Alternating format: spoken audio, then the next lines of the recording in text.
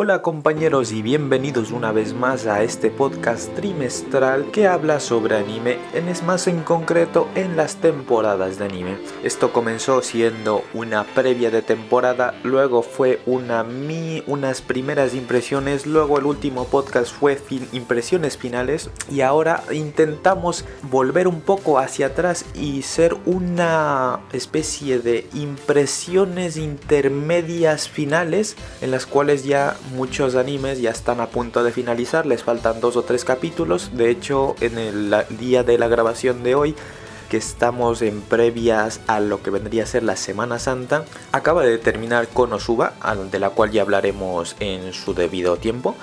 Así que tenemos muchos animes por delante, hay muchas cosas que comentar y como siempre esto es Anime Chaos Podcast, mi nombre es Alexis y comenzamos de una vez.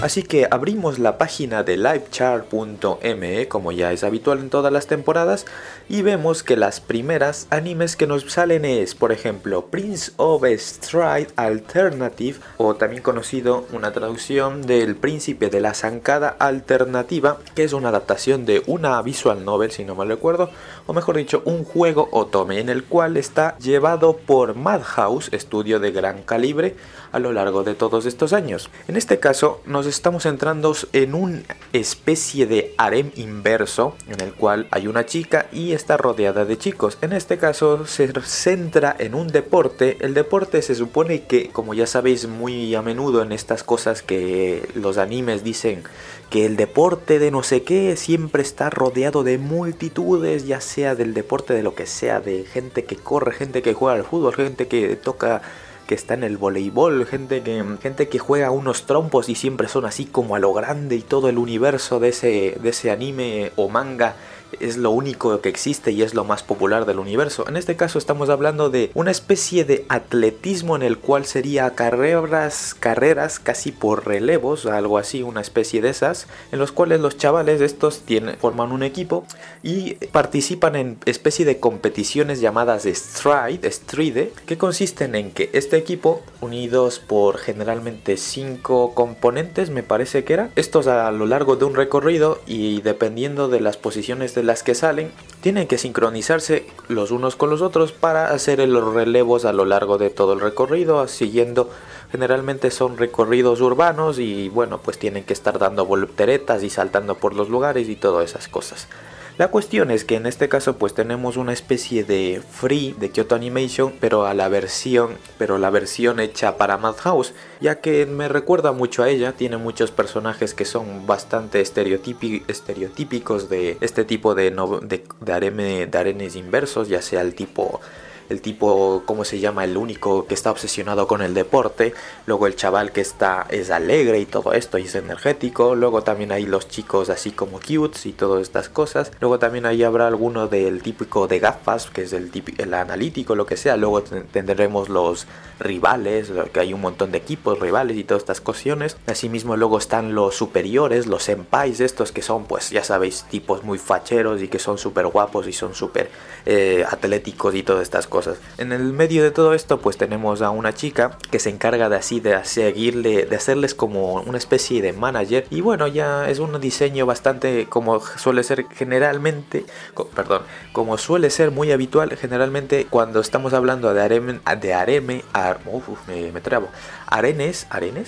harems inversos como normales. Generalmente el diseño del personaje principal, ya sea el chico o ya sea la chica en este caso, es de un diseño muy genérico en el cual pues no destacan nada. Esos son diseños muy planos y muy casi aburridos, así que tampoco destaca demasiado. Y en este caso es igual, tienen el diseño de una chica que bueno, que es bastante normalita, no tiene ningún rasgo que le destaque, de hecho no está ni centrada en ella, ya que los principales objetivos del conflicto está entre los chicos y todas estas cosas, algunos que se ponen furiosos y todas estas cosas, muy típico de este género. ¿Y qué decir de ella? Pues tiene unos colores bastante curiosos. Está claro que la mano de la directora de series como No Game No Life o Sakurao Sou no Pen Nakanojo está detrás, por ese estilo que ella suele manejar, y me gusta mucho en este aspecto. ¿Y qué me ha parecido a mí? De los ¿cuántos capítulos han salido? Aquí pone que el capítulo número 11 se va a estrenar dentro de una hora. Yo solamente he visto los 4 primeros porque el fansub en el que lo voy viendo no ha sacado más, o sea que no ha sido porque no me haya terminado de gustar, sino porque el simple hecho de que el fansub no ha dejado de sacar, así que pues veremos cómo nos arreglamos la vida para seguirla viendo. Y dentro de lo que cabe, pues es más o menos como Free, pero tampoco es tan, no sé, está ahí, estamos en un nivel medianamente parecido. La animación está claro que no está mal, el diseño de los personajes están curiosos, el movimiento de los personajes es bueno hasta cierto punto, pero no tiene la misma calidad artística que te da un Kyoto Animation, que es espectacular. Por todo lo demás, las competiciones y las carreras están curiosas de ver, y de hecho lo mejor de todas estas cosas es las carreras estas, que están bastante bien montadas y hasta cierto punto son entretenidas. Luego aparte de fuera de las carreras, pues flojea un poco y no termina de convencer, sobre todo porque la historia de los personajes, bueno, es así no me termina de convencer. Supongo que también es por el tipo de objetivo que busca este tipo de serie, que pues bueno, está más enfocado a un público femenino, pero bueno, es bastante aceptable y mirable. Así que sin enfocarnos demasiado en este anime, pasamos al siguiente. En este caso, hablando del Rey de Roma, si estábamos hablando de Free, de Kyoto Animation, ahora vamos con el producto de la temporada de Kyoto Animation, o también conocido como la decepción de la temporada de Kyoto Animation, alias conocido como Musage, como dicen, Musaigen no Phantom World, que es una adaptación de una novela ligera, si no mal recuerdo, de 13 episodios. Actualmente se han emitido 10 episodios a falta de salir el 11 dentro de un día, y Kyoto Animation tenía una oportunidad muy valiosa para remendar o solucionar aquellos problemas que tuvieron con una serie parecida que hicieron hace un par de años. Estoy hablando de Kyoukai no Kanata. Kyoukai no Kanata nos estaba hablando de una especie de versión alternativa, bueno, en un mundo con espíritus, yokais y todas estas cuestiones, en los cuales nuestros protagonistas tenían poderes y se dedicaban a atrapar estos yokais y todas estas cuestiones, ¿no?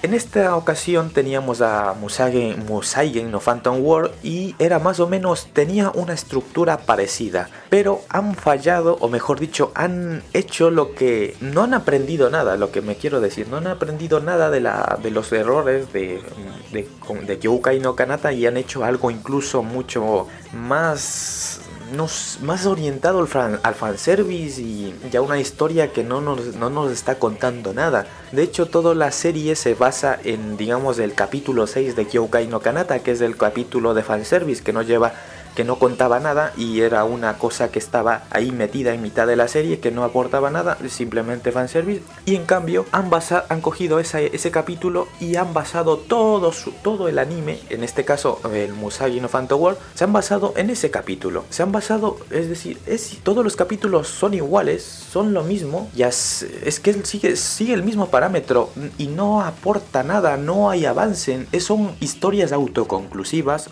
Recordar esto, que historias autoconclusivas en este aspecto, esta temporada hay muchas y muchas de ellas han fracasado en cuanto a aportarme algo que me divierta, que me sorprenda o que me haya gustado de verdad. Pero volvamos a Musagi no Phantom War. ¿De qué trata el anime? El anime trata de un mundo alternativo, yo que sé, por lo que sea, que resulta que de repente se pueden ver los fantasmas, yokais, espectros o como sea que les llamen, porque un virus provocado por una farmacéutica de no sé qué carajos ha liberado y ahora todo el mundo puede ver estos espectros.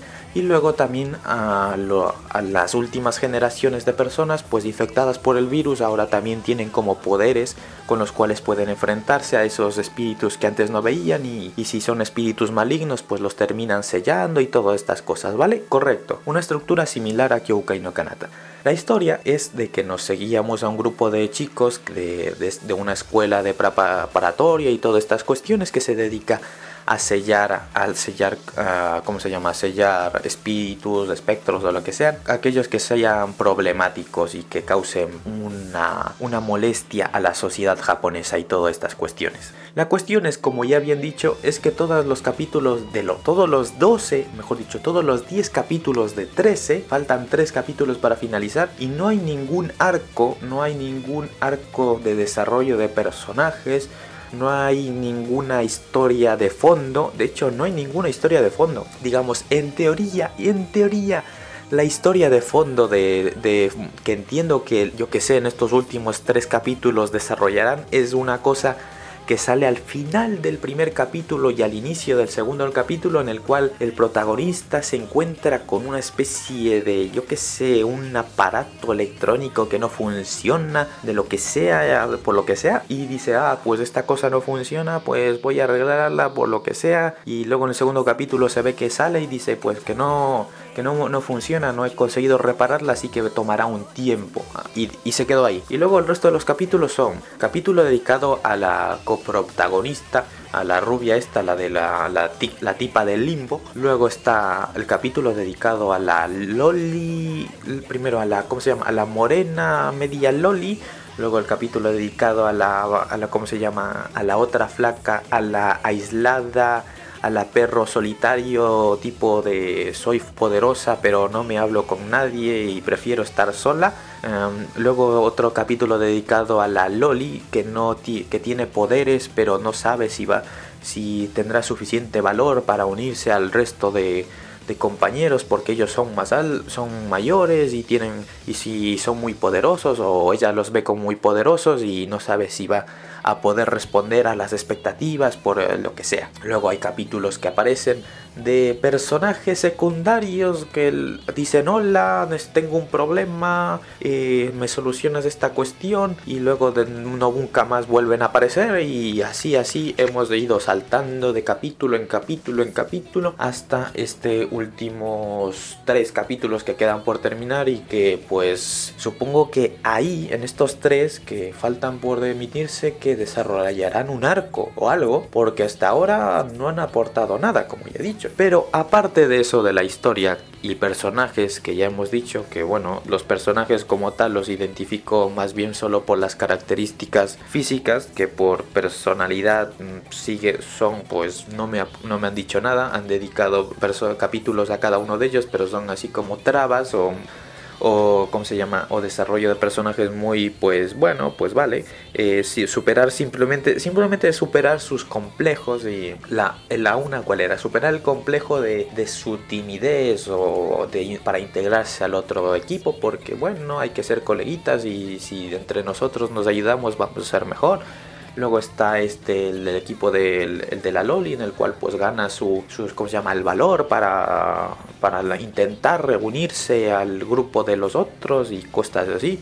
La otra dedicada a la morena, que era que tenía problemas personales porque su hermana mayor se había ido de casa y no tenía bronca, tenía una especie de bronca con sus padres porque no sabía cómo hablarles y no quería enfrentarles a ellos con sus decisiones personales y cuestiones de esas.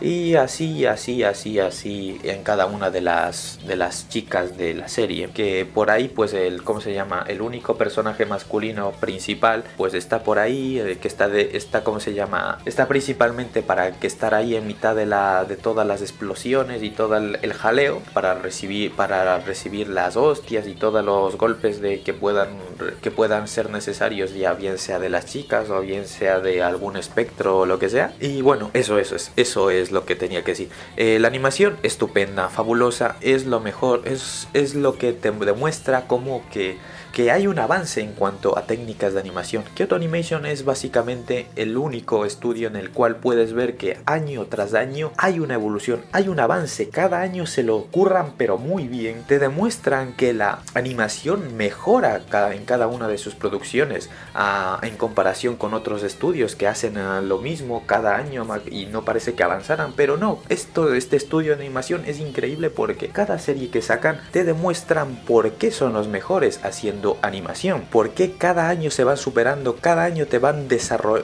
¿cómo se llama? Creando, intentándote aportar algo nuevo en cuanto a la animación, en cuanto a técnicas de dibujo, lo intentan, es uno de los mejores estudios en cuanto a esto. Sin embargo, aparte, eso mejor dicho, eso en el apartado técnico es estupendo. No tengo ningún ¿cómo se llama? Ningún pero a esa animación, que es es decir, es de hecho la mejor de la temporada, sin ¿cómo se llama? Sin negarlo. De hecho, sí, es la animación, o mejor dicho, es la animación mejor de la temporada. No queda paliativos para esa. Es la que mejor está dibujada, es la que mejor se mueve, es la que mejor se ve. O sea que en ese aspecto nadie le puede ganar. Pero el resto, como ya he dicho, pues no acompaña. Y eso es lo que pasa con Musagi no Phantom World, que está bien para ver pues un poco de fanservice, que en realidad es un fanservice bastante ok.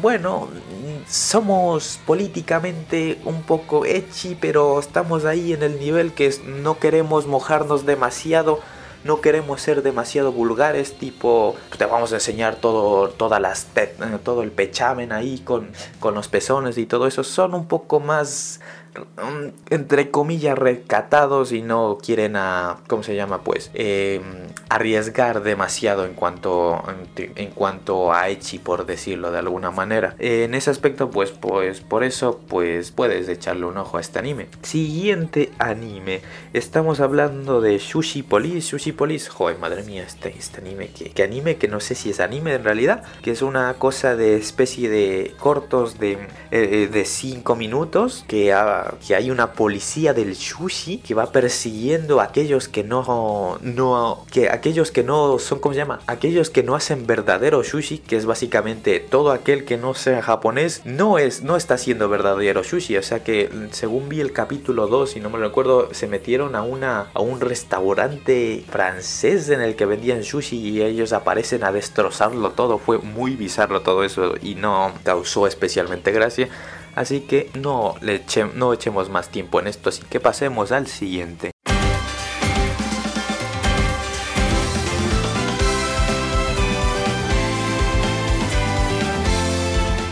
Y hablando de decepciones, seguimos con las decepciones, y Kyoto Animation no es el único que ha decepcionado esta temporada, porque también tenemos a otro estudio que pues últimamente pues estaba entre que sí y que no, y el pasado año te sacó uno de los mejores animes del año, como es Shirobako, y ahora pues te saca un Haru chica, Haruta y chica, tu chica Waseijun Suru. que es un anime hecho por estudio PA Works, otro estudio con unos grandes valores en cuanto a técnicas de animación, pero en este caso nos encontramos con una adaptación de una novela en este aspecto, que simplemente es texto plano y sin ningún tipo de dibujos, que nos cuenta, o supuestamente va de música, pero en realidad no va de música, porque la cuestión es que tenemos a nuestros protagonistas Haruta y Chika, que son un chico rubio de pues un rubito guapo, y luego una chica energética y bastante, digamos así, amigo de sus amigas y de toda la gente aquella con la cual habla, que por lo que sea están en un, ¿cómo se llama? En un club de música, de instrumentos de viento, que en su, ¿cómo se llama? En su instituto, y bueno, su club de música en realidad es muy pequeño y como que no tienen ningún tipo, que son, bueno, que está formado por 4 personas o algo así, y ellos pues se encargarán principalmente por Chika, que es la muchacha que dice, pues yo quiero que venga más peña para aquí, pues para pues hacer algo, ¿no? Pues para que esto sea una banda de verdad. Y la idea es que se van encontrando a lo largo de todos los capítulos, pues se van encontrando a un compañero, que resulta que tenemos un compañero que toca el saxofón, que es un virtuoso del Nueva York y que vino a este colegio pero no se ha unido al club de viento porque tiene algún problema que no sabemos por qué, y la cuestión es que hay un misterio de por medio y ellos dos se meten en ese conflicto y intentan averiguar por qué no se mete dicho alumno a su club, y una vez descubierto intentan solucionarle aquel problema. Y bueno, pues son historias, hasta ahora todo la serie, historias autoconclusivas, como ya he dicho, igual que el anime anterior. Es un anime con historias autoconclusivas en cada capítulo, que está dedicado principalmente a un alumno, amigo o familiar de ellos, que tienen ahí un misterio en cada uno de los capítulos. Por ejemplo, el capítulo 3, 2, no me acuerdo, estaban intentando reclutar a una chica que tocaba la flauta, si no me recuerdo, o una especie de flauta media rara. Esta mejor dicho, ella se negaba porque la chica pues era muy buena y todo eso, y creo que había participado incluso en competiciones y todo esto, pero no se había apuntado porque tenía un problema interno, ya sea de un conflicto personal. El conflicto personal era que la chica como tal se sentía culpable porque pues cuando ella estaba en una competición, su hermano que estaba enfermo y era un chaval menor que ella, se muere el día de la competición mientras ella está ahí tocando. Su familia también está ella y pues se siente culpable porque su hermano se murió estando solo en el hospital sin ningún tipo de familiar cercano, ya que todos ellos, ya que sus padres y su madre estaban viéndole a ella en el teatro o el conservatorio, del lugar donde se realicen este tipo de competiciones. Así que por ese motivo ella se siente culpable y por eso no desea unirse al club. Entonces, una vez han descubierto este evento, este hecho, los Haruta y Chika, pues intentan convencerla de algún modo. Haruta, que es el tipo más perspicaz, se da cuenta que hay un cubo de Rubik que le dejó su hermano a la chica, que es irresolvible porque todas las caras del cubo están pintadas de blanco, o sea que está resuelto, no está resuelto. Hemos caído en un limbo en el cual no sabemos si en realidad el cubo está resuelto o no está resuelto. O sea que ahí está el misterio. ¿Qué quiere decir? ¿Qué le quería decir su hermano con un cubo en blanco totalmente? ¿Era un castigo porque la chica pues yo qué sé, no sé, era un castigo que le había puesto su hermano, o en realidad es un misterio que ella tendrá que resolver? Y pues ahí estarán metidos este par de flacos. Y más o menos esa es la estructura de todos los capítulos de ¿cómo se llama? De toda la serie. ¿Se puede decir decepción? Sí, se puede decir decepción en cuanto a este anime, porque siendo un estudio como P.A. Wars, pues a lo mejor esperaba algo más, que nos intentaran contar una especie de arco interesante en el cual pues ellos, es que sobre todo como la idea es que ellos están en un club de música, pues generalmente pues tú te esperas, oh madre mía, aquí van a haber conflictos personales en la banda y esto van a ir a concursos y lucharán por ser los mejores y se frustrarán porque no son los mejores y se partirán el lomo por aprender y mejorar en cuanto a su técnica de la flauta y todo eso, ¿no? Y en realidad no, el anime no va de eso, en realidad el anime va de los personajes, de los conflictos que tienen cada uno de ellos y cada uno de ellos con un misterio que resolver. Pues es complicado decir si es bueno o malo. Yo me esperaba otra cosa, sinceramente, pero tampoco me ha llamado la atención sumamente tanto los personajes, porque a lo mejor si estos personajes me hubiesen caído de una manera mucho más afable, pues me hubiese enganchado mucho más, que tampoco es tan mal. Los casos en sí mismo pues bueno, están curiosos de ver qué es el misterio de qué misterio encierra cada uno de estos capítulos, pero aparte de eso, pues no es como se llama, cuando finalizas el capítulo no te quedas con esa sensación en el cuerpo de decir quiero ver un capítulo más, necesito ver el capítulo más a ver qué pasa. Es un poco eso, es decir, si tú no lo sigues a la semana a semana o tú no lo ves de la serie de golpe, seguramente coges un capítulo, lo ves, dicen bueno, vale, curioso, y si te olvidas, pues te olvidas de la serie, es decir, que te la puedes abandonar a medias. Menos mal que yo la he estado siguiendo semana a semana. El fansub por el cual estoy siguiendo pues ha sido constante a lo largo de todo el ¿cómo se llama? Del anime, así que no ha habido ningún retraso, porque si hubiese habido algún retraso y por lo que sea el anime tendría que haber terminado buscándolo en otro fansub, seguramente hubiese formado parte en mi colección ya personal de animes que estoy viendo pero que no veo desde hace meses, por no decir años. Ahí en mi My Anime List tengo ya unos 10 o 20 animes que están ahí abiertos a 2 capítulos para finalizar.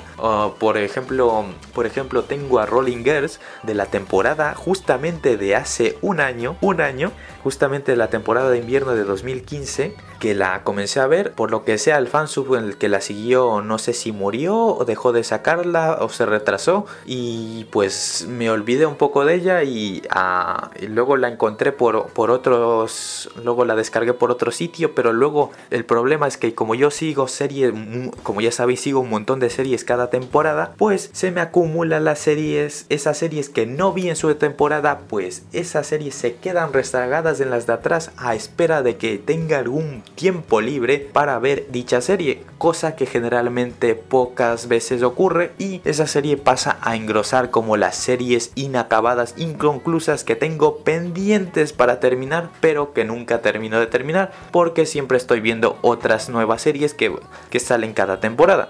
Así que eso es lo que puede llegar a pasar con Haruta y Chika, pero como el fansub que lo voy siguiendo, pues lo va sacando semana a semana con un retraso de 1 o 2 días, 4 o 5 días, lo que sea, pero generalmente cada semana hay un capítulo. O sea que por ese aspecto pues lo terminaré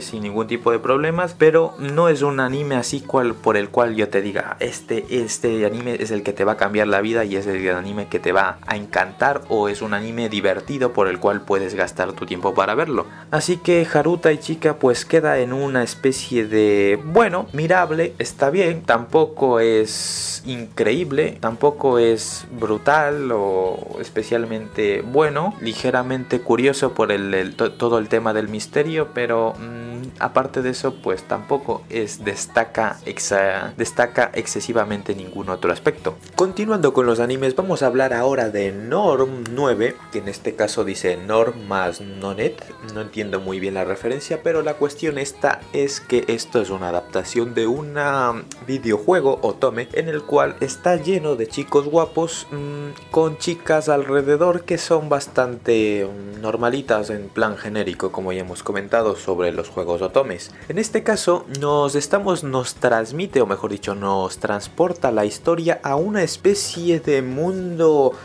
futurista alternativo raro en el que los chicos estos, hay una especie de esfera, barco volador, parece más bien una esfera voladora que es como una especie de mega complejo volador que vuela, como ya he dicho, y dentro hay un grupo de chicos y chicas que creo que tienen como habilidades especiales o algo así, y no sé si son como o están en una escuela o algo parecido, y creo que son como no sé si son destinados a salvar el mundo o alguna cosa, ya no me acuerdo, vi solamente el segundo capítulo, y lo que ocurría en el capítulo era que había algunos conflictos personales entre algunos y otros personajes, y luego de repente aparecían unos piratas voladores que que abordaron la nave para no sé si iban a secuestrar a alguno de los alumnos o algo. Por cierto, los piratas eran bastante guapos también, porque claro, igual que Johnny Depp es bastante guapo cuando hace de pirata, cuando los piratas son es la imagen perfecta de alguien guapo, ¿no? Así que ocurre eso, no sé, al final no se llevan a nadie y se acabó, no sé, fue un anime un poco que no me terminó de convencer, no me dijo nada, así que pasamos directamente al siguiente, que es otro anime que también me ha decepcionado, o mejor dicho, no sé qué es lo que quiere hacer, porque estamos hablando de Active Raid.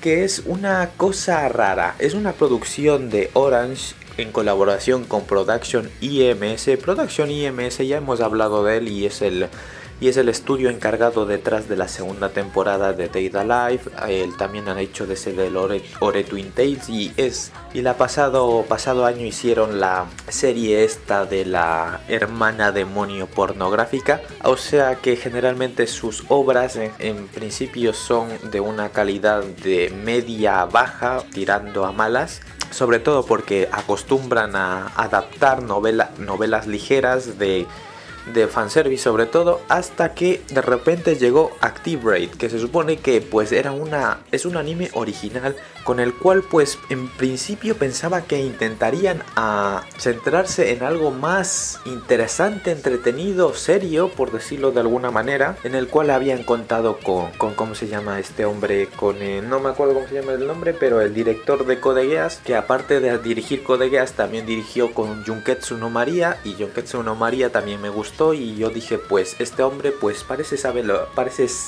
parece que sabe lo que hace y cualquiera que sea el material que él toque, y encima si vuelve a los robots gigantes, pues es mucho mejor, ¿no? Pero en este caso resulta raro porque vamos a contar de qué va Active Raid. Active Raid nos coloca en una especie de Tokio, mejor dicho, Japón futurista, en el cual como que el índice de la, ¿cómo se llama?, de la criminalidad ha subido exponencialmente, que tampoco es tan grave bueno, es decir, el mismo hecho de que en Japón la criminalidad suba es como rarísimo, y supongo que si para ellos sube un 10% ya es como el fin del mundo, cuando nosotros, ya sea en países de Sudamérica, que yo también soy originario de allí, pues vivimos en una constante asedio de la delincuencia, pues digamos como que ese mundo futurista que nos tratan de demostrar en Active Raid, en el cual en realidad no hay tanto problema, como decir, de delincuencia, sino porque aparte de eso, aparte de que hay algún loco de vez en cuando que dice, pues cojo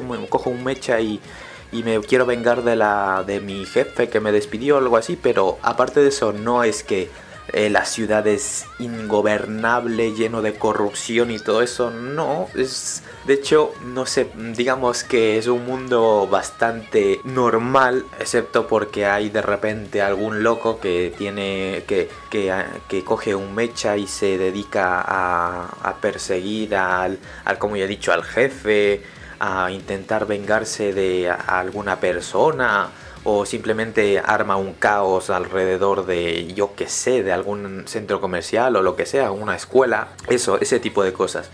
Y bueno, hay una unidad especial que se dedica pues a prevenir estos crímenes, o es decir, son como los GEOs, como los SWATs, a los cuales esta gente llama, los políticos llaman para que se encarguen de este tipo de situaciones complicadas. Y que por lo visto el grupo en sí está visto como por la sociedad como que si fueran como poco serios, o les ven como si no les gustaran las fuerzas estas de seguridad, cosa que no tiene sentido porque a ti, cuando no te gusta algo que hacen los policías, tienes que culpar a los jefes. ¿Y quiénes son los jefes? Los jefes de los policías son los políticos, o sea que la bronca tienes que tenerla con los políticos, no con el jefe con los de la policía, porque al final y al cabo, ¿quién da las órdenes de actuar o no actuar en una manifestación o lo que sea, o en un lugar? El jefe político, y él es el que manda al final y al cabo. Y es que aquí pues lo ven así como que es como que el culpable de las cosas es que porque no saben trabajar, son unos ineptos. Estos ¿cómo se llama? Este grupo de policías, pues bueno, pues hay que cerrarlos y echarlos, porque son un gasto innecesario para las arcas públicas. Y de hecho ese es el punto de partida de este anime, ya que en este grupo llega a este grupo llega una nueva integrante que es como una especie es una especie de Akane de Psycho Pass, pero con tintes así de mandona. Mandona novata, con un sentido de la justicia imperturbable, que luego cambia. Es una cosa medio rara, medio Psycho Pass con mucha distancia, pero es más o menos la idea esa de que una nueva detective llega al grupo este grupo de policías que son así como que son distintos al resto de los policías, y como que la gente de la ciudad, el resto de la sociedad les mira de otra manera. Y esta mujer se supone que tiene la misión de ser una chivata y ver algunas cosas dentro de este grupo, para utilizarlo en un futuro para cerrar el dicho grupo, ya sea por que han incumplido cualquier norma o todo este tipo de cosas, para así pues justificar la disolución de este grupo de intervención. Sin embargo, a lo largo de los capítulos, pues ella, pues supongo que se va encariñando con el grupo y todas estas cuestiones. Hasta ahí, más o menos, tiene un sentido bueno.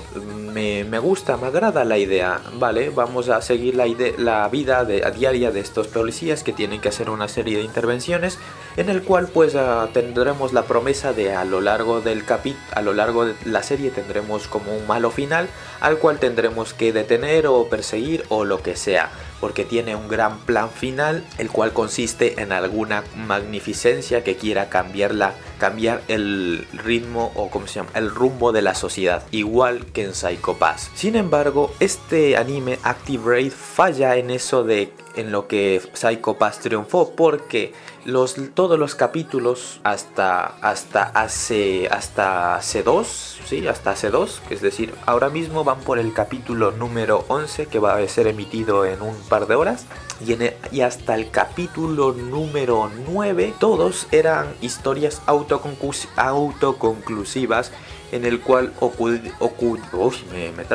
ocurría un suceso, un incidente, ellos iban a intervenir, ocurría alguna cosa distinta y pues cosas pasaban, y más o menos cada uno de los capítulos estaba medio pseudo centrado en uno de los personajes que componen esta brigada de policías, pero no termina de desarrollar nada, no hay un desarrollo interesante de los personajes.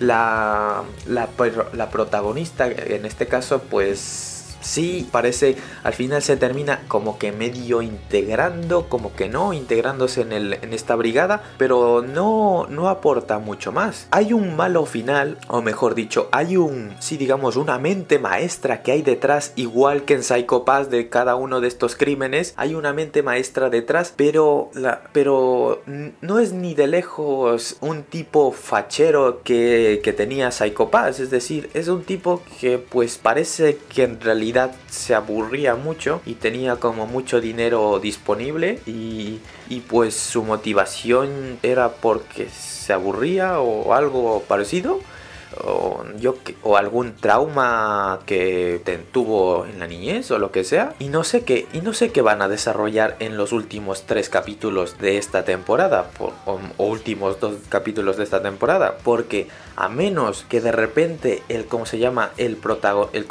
enemigo el gran intelecto enemigo final lance una bomba atómica a la sociedad o a ese mundo, no veo cómo pueden desarrollar a partir de este final de temporada la supuesta segunda temporada que ya está confirmada, o que ya se confirmó que iba a salir en verano. Es decir, que esto ya lo estoy viendo más o menos, que van a terminar esta temporada de 12 episodios llenos de episodios autoconclusivos que no me aportaban mucho, en ese clímax final en el cual el malo finalmente desata toda su furia o su plan maestro, en el cual pues nuestros héroes se verán en una posición desfavorable y tendrán que enfrentarse de alguna manera a este enemigo. Pues supongo que llegará hasta ese punto, pero no sé, Active Raid me ha parecido bastante fallida en su ejecución. Los personajes, no hay nada que los diferencie o conectes con ellos o que sean interesantes. Es muy inerte todo lo que aporta Active Raid, así que me esperaba algo más del hombre de ¿cómo se llama? Del director de Code Geass y de Junketsu no Maria, pero no sé qué está pasando ahí, no sé qué va a ser, no sé qué va a ser de esa serie, y quiero creer que para solucionar esto él tiene que lanzar una bomba atómica, tiene que pasar algo jodidamente crazy para que esta cosa avance, o digamos que tenga un giro así repentino en el cual el tono de la serie cambia totalmente, cosa que no sé si va a pasar, o sea que bueno, veremos. Así que vamos a seguir con el siguiente.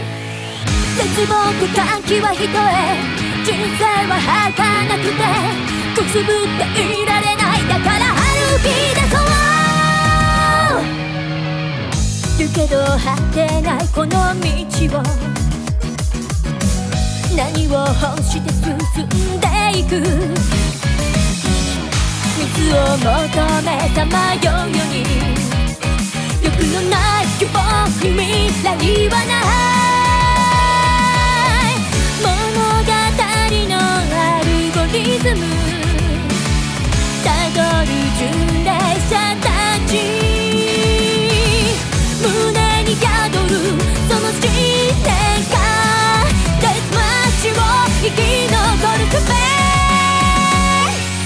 ジネーションのフラー純粋なままじゃいらない叶えたいんだったらぶれない運命を描き出そうただ待っていたってつまんないそう感じていたんじゃない夢は自分で奪いつかむダイヤモンド挑戦の情熱の共になって踏み出して目指せ荒野をque es Soujo Tachi wa Kouya wo Mesasu, que es una adaptación de una visual novel en este caso de corte semi-haremnesco, semi-harem, pero sin llegar a ser de temática hentai, es decir que en principio se vería como una serie ecchi, pero en realidad no es una serie ecchi. La historia, y sobre todo, mejor dicho, sobre todo porque la gente que hace este anime de ¿cómo se llama? Soujo Tachi wa Mesasu está hecho por el estudio ¿cómo se llama? Project Number 9. Y Project Number 9 es un estudio que hace animes bastante igual que Production IMS por debajo de la media. Por decir unos animes, a ver, hicieron Loli Basket, que bueno, no he visto, pero ya me imagino por dónde tirará. El que sí he visto fue uno de los animes más infames, que fue este de la Imoto la de la hermana menor que... Recently ¿cómo se llama? My sister is rara o algo así. En el cual existe un fantasma que posee a la hermana menor de un flaco y el fantasma quiere violar al flaco, o sea que esto se convierte en un incesto, así tope guay. Y es un anime muy infame que hice una especie de review y cosas que hice en el pasado. Pero bueno, y en este caso estamos hablando de Soujo Tachi, que me ha sorprendido. Me ha sorprendido porque no tiene fanservice para la gente que de este tipo de calaña pues pensaba que pues iba a ser un anime lleno de fanservice, en el cual pues con la típica comedia escolar en el cual se monta un harem, en el cual el protagonista pues es un cualquiera que pues por X habilidad que dice que destaca, pues el resto de féminas que se le van a ir cayendo pues se van a enamorar de él y va a haber un conflicto ahí emocional en el cual pues con quién se quedará, con una o con la otra, pero no. En este caso hablo mucho del anime, pero todavía no he dicho de qué va. En este caso, Soujo Tachi trata sobre como un chaval que pues supuestamente pues es como dentro de las cosas que se le da bien, pues tiene la habilidad para hacer guiones, es decir, escribe guiones bastante interesantes, al menos para ellos, y bueno, pues por eso destaca, ¿no? Que puede ser un buen guionista para una novela, una obra de teatro, un videojuego o lo que surja. Y en este caso tenemos a una flaca de pelo negro que ve este tipo de potencial en este flaco y dice pues chaval, únete a mí que conmigo vamos a hacer un videojuego de temática de citas. Y dice el chaval, seguro, yo no estoy tan seguro de esto. Y la flaca te dice, no, vení conmigo, que conmigo y un par de flacos aquí montamos y sacamos el videojuego en un plis plus y nos hacemos de oro. Así que a lo largo de los capítulos, una vez este flaco se ha unido a esta chica, van reclutando a nuevos compañeros para que sea la programadora, la dibujante, la seiyuu, es decir, la que dobla los personajes, la productora es la tipa de pelo negro y luego un chaval que se supone que trabaja como asistente. Y la cuestión es que la morena que se la da de grandeza, en realidad el anime no lo dice, pero por las acciones que hace es una productora tremendamente ineficaz y terrible, porque en el anime van surgiendo una serie de conflictos. Un conflicto con la programadora, un conflicto con la seiyuu.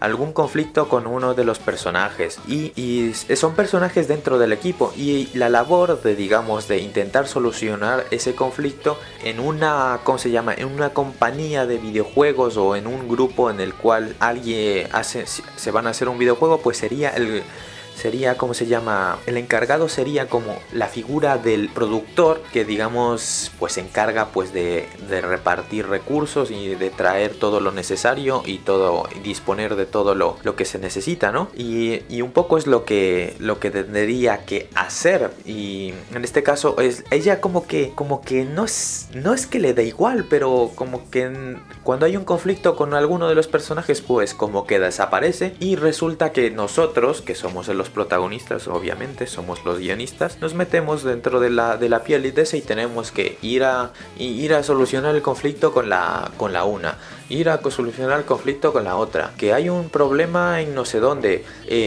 vamos nosotros, que al inicio del anime que hay que reclutar a los nuevos compañeros para que se unan al club del videojuegos para desarrollar esta cosa. Pues el flaco este es el encargado, es decir, el guionista es el encargado de mantener toda la estructura, y la productora es como que, bueno, estoy ahí, pero hago cosas que no son tan importantes o no veo tanto las necesidades del equipo, pero bueno, es cosas internas del anime que creo que sobraban de decir. Aparte de eso, el anime como tal pues no tiene una muy buena animación, no lo vamos a negar. Sorprendentemente no tiene fanservice, me ha sorprendido, curiosamente. Tiene un opening muy bastante entretenido y me gusta mucho, que seguramente lo habré puesto antes o después, o lo estaréis escuchando, pero es un opening que me ha gustado bastante. Pero aparte de eso, es un anime bastante bueno, sí, más o menos. No termina de convencerme, pero tampoco es un anime por el cual me quiera tirar de un puente. O sea que por si fuera otra persona distinta a mi ser, seguramente lo hubiese abandonado, pero tampoco me molesta de verlo. En algunos momentos sí puede que se vuelva algo pesado. Los personajes no son realmente su fuerte, no son los personajes, no terminas de conectar con ellos, pero en general no es un anime totalmente bueno, tampoco es extremadamente malo, está en una línea de confort que no es ni frío ni calor y tampoco te puede molestar, así que vamos a dejarlo en un me, así. El que no es un me, y es uno de los animes más populares de la temporada, y justamente es un anime que combina popularidad y una buena escritura de guión, buenos recursos invertidos, está bastante bien equilibrado, y estamos hablando de Boku Dake ga Inai Machi, o traducido como desaparecido, o traducido también como desaparecida, o Erased también en inglés.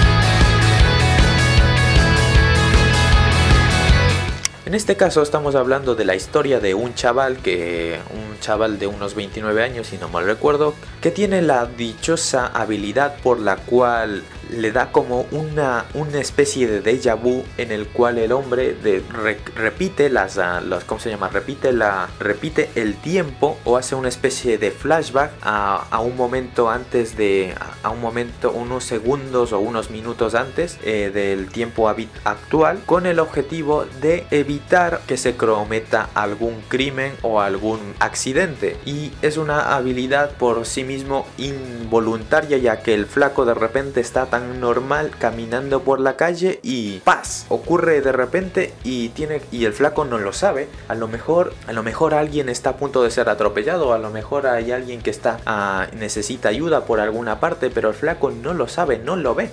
O sea que en el tiempo que dispone, pues antes de salir de ese bucle temporal, pues tiene que mirar por todos lados y ver dónde está el problema para intentar solucionarlo.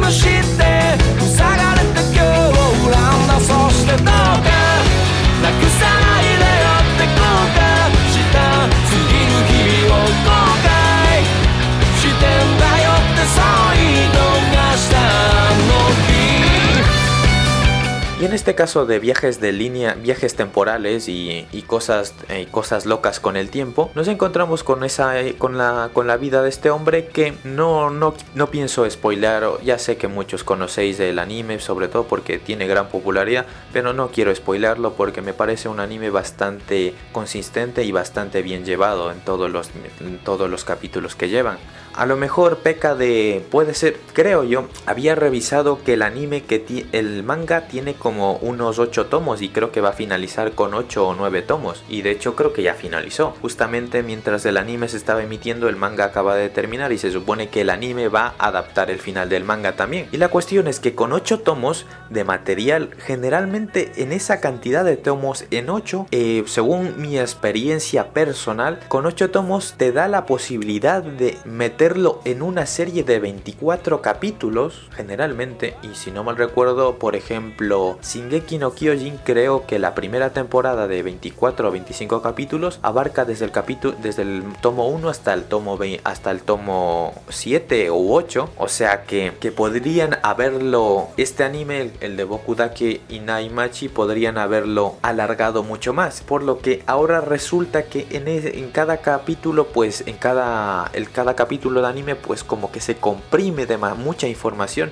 y en algunos puntos uno sí se termina de dar cuenta de que hay una especie de aceleración de la historia por el mismo hecho de que son 8 tomos y se supone que este anime va a abarcar toda la historia. Pero aparte de eso, es un anime bastante recomendable. La historia, pues se supone que ocurre algo en la vida de este muchacho, por lo que ocurre un flashback brutal por el cual tiene que intentar solucionar sus problemas, ese problema, para intentar salvar a una persona y intentar buscar un asesino, y tiene una historia bastante entretenida de ver y con unos toques así de medios detectivescos, o sea que es bastante recomendable. La animación está muy bien, el opening es muy bueno, los chicos de Asian Kung Fu Generation son los encargados de la música del opening.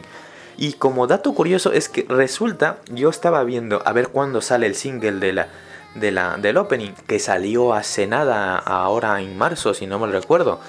Y resulta que esta canción, que es el opening llamado Re, ya había salido. De hecho, ¿cómo se llama? Así es curioso, pero esta canción que de repente ahora es como medio popular, ya había sido publicada en un álbum de Asian Kung Fu Generation, que había sido publicado en el 2003. En el 2003 es la fecha original en la cual se publicó esta canción, y es un poco así como, pues cómetela, no tenía ni idea. Y de hecho, y eso que la canción es bastante buena, y es como, qué curioso, ¿no? ¿Por qué no me había dado, o no nos habíamos dado cuenta que esta canción había sido publicada ya antes? O sea que nada, es un dato así medio curioso, que en realidad no es un single nuevo, sino que es una canción que ya habían sacado, siguiendo un poco con esta temática medio temporal. Es un dato bastante curioso. Asimismo, poco más tenía que comentar. Es un anime que me está gustando mucho. Es uno de los animes con los cuales intento estar más o menos bien al día, y es un anime por el cual estoy dando prioridad por encima de otros. Y tengo 3 animes para ver. ¿Cuál primero voy a ver? Pues obviamente voy a ver primero este, porque me está gustando bastante. El siguiente anime que que estoy viendo a medias, o de hecho he visto, ¿cuántos capítulos van a ser? Creo que van a ser 12 capítulos. Sí, van a ser 12 capítulos de 5 minutos. Me he visto creo que 4 o 5 casi. Y se llama Oji-san to Marshmallow. Y es un anime corto. Y es curioso porque la historia, que es muy sencilla, es sobre un oficinista en concreto gordo. Y con bigotes de estos de mostacho sobre la parte de los labios, y eso es el gordo. Este señor oficinista tiene una afición, y es que le gustan los marshmallows, o llamados también nubes en algunas partes, y es aficionado a y le encantan, vamos, que es un friki de este tipo de golosinas, ¿vale? Y el chaval es feliz con eso, y no tiene mucho más, solo que resulta que hay una stalker dígase acosadora, hay una acosadora compañera de trabajo que es como 10 o 20 años menor que él, que él, unos 10 años seguramente será, o 20, no sé cuántos años tiene la flaca esta, pero esta flaca está obsesionada con este hombre y trata de acosarlo sexualmente al hombre. Es muy raro, es extremadamente perturbador. La flaca es que tiene en su casa tiene una especie de ¿cómo se llama? De almohada gigante en el cual ella se aprieta porque le encanta a este tío. Y supongo que habrá algún trasfondo en el pasado, pero es sumamente extraño porque el flaco otro es un tipo tranquilo. Le ve a la otra como una simple compañera, y la otra que sabe que le gustan los marshmallow, pues está intentando que a través de esa comida pues intentándole seducir. De hecho creo que que a veces se pone en la boca un marshmallow y a ver si quiere el otro, y no sé si se lo pone entre los pechos. Es muy raro, es un anime muy raro este. Así que no sé, está curioso de ver. Es un anime muy corto, de simplemente 5 minutos, o sea que se lo ve en un toque. Es curioso, así que lo podéis ver si tenéis curiosidad. Asimismo también salió la segunda temporada de Assassination Classroom. En este anime no lo he visto, de hecho solo es un anime que en realidad nunca me llamó la atención. Me vi las ovas que salieron, las primeras ovas que salieron, y el humor no me agradó. Luego me intenté leerme el manga y el manga tampoco me gustó, o sea que bueno, pues está ahí, ¿no? Y lo que tenía que comentar sobre Assassination Classroom es que el manga va a finalizar, es decir, que ya, o mejor dicho, o ya ha finalizado, creo que justamente acaba de finalizar en este mes de marzo. Y la cosa es que este anime que está saliendo ahora, se supone que al final de temporada, que creo que le quedan todavía 12 capítulos más, el anime va a terminar adaptando también el final, o sea que por ese aspecto, pues enhorabuena a los chicos, a toda la gente que le gusta este anime, porque van a poder terminar de verlo, la historia cerrada en forma de animación también, o sea que ahí lo tenéis.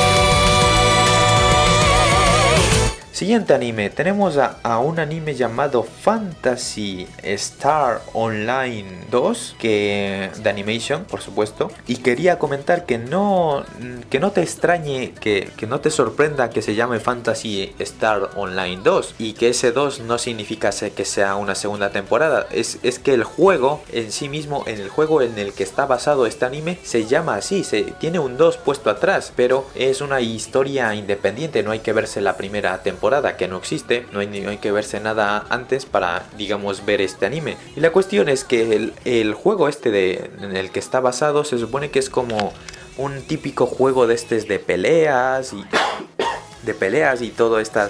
y todas estas cosas de poderecitos y cosas de estas. No es un juego que nunca me ha llamado la atención. Y el anime es raro, también es un poco raro, porque resulta, yo me he visto el segundo, el tercero y el noveno. Me dio no sé qué por qué, pero de repente se me dio las ganas de ver el noveno episodio. Y resulta que, a ver, el segundo capítulo nos encontrábamos en una especie de escuela secundaria en el cual el juego Phantasy Star Online 2 existía, es decir, la historia no era dentro del juego, sino que el juego juego en sí mismo existía un juego, estoy desbordándome, si no era la historia de la gente que jugaba, de una serie de chicos que jugaban al Phantasy Star Online 2, o sea que no jugaron esa ficha de que típico de que ahora la historia es sobre lo que ocurre dentro del videojuego, sino que dentro del anime cuenta la historia de gente que juega a este juego. Y bueno, pues de hecho el segundo capítulo era, pues intentaban decir lo divertido que es jugar al Phantasy Star Online 2. El capítulo 3 fue gracioso porque ¿cómo se llama? Daban ¿cómo se dice hicieron una especie de juego de moralidad en el cual te enseñaban a tratar a los trolls, es decir, a los trolls de los videojuegos, y era curioso porque de repente hay un troll en el juego este de Phantasy Star Online y luego de repente el troll queda descubierto y decía hay que tratarlos de tal manera porque al final y al cabo son como nosotros, son chicos que quieren divertirse jugándose al Phantasy Star Online y tenemos que y es una cosa así de moral, intentando dar unas lecciones así de buena praxis con los trolls. Y bueno, estaba curioso, y de repente en el capítulo 9 el protagonista, que es un típico viva la vida, que es un tipo como es alegre y todo esto, que curiosamente es un tipo alegre, de repente en el capítulo 9 resulta que ahora es como todo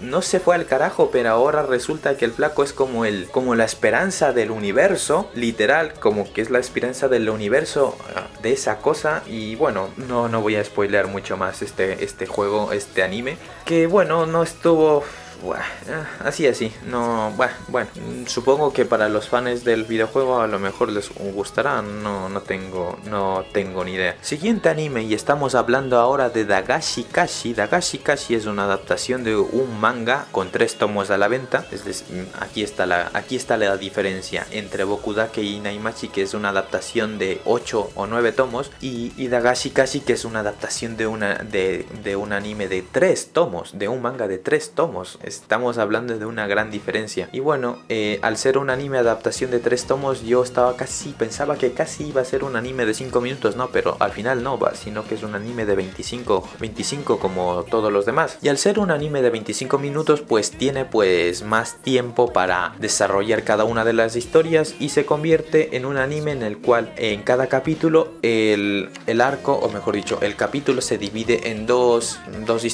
capítulos del manga, creo, sí, 2 o 3 capítulos del manga, en el cual ocurre alguna cosa y en el siguiente ocurre otra cosa distinta. Pero antes de decir más o menos de cómo va el anime, vamos a hablar de qué va la historia. El anime de Dagashi Kashi es básicamente un anime de product placement, un anime en el cual se dedica a hablar de productos de golosinas y chocolates y todo estas cosas que tienen que ver con las chucherías y los dulces, en el cual tenemos a un protagonista que es un flaco que regenta una tienda de golosinas con su padre, y de repente cae una loca con ojos raros que es una fanática de las golosinas y todas estas cosas, y luego pues esta flaca quiere reclutar al padre del flaco, de este chico, porque resulta que es como una estrella legendaria en el mundo de los dulces y todo eso, y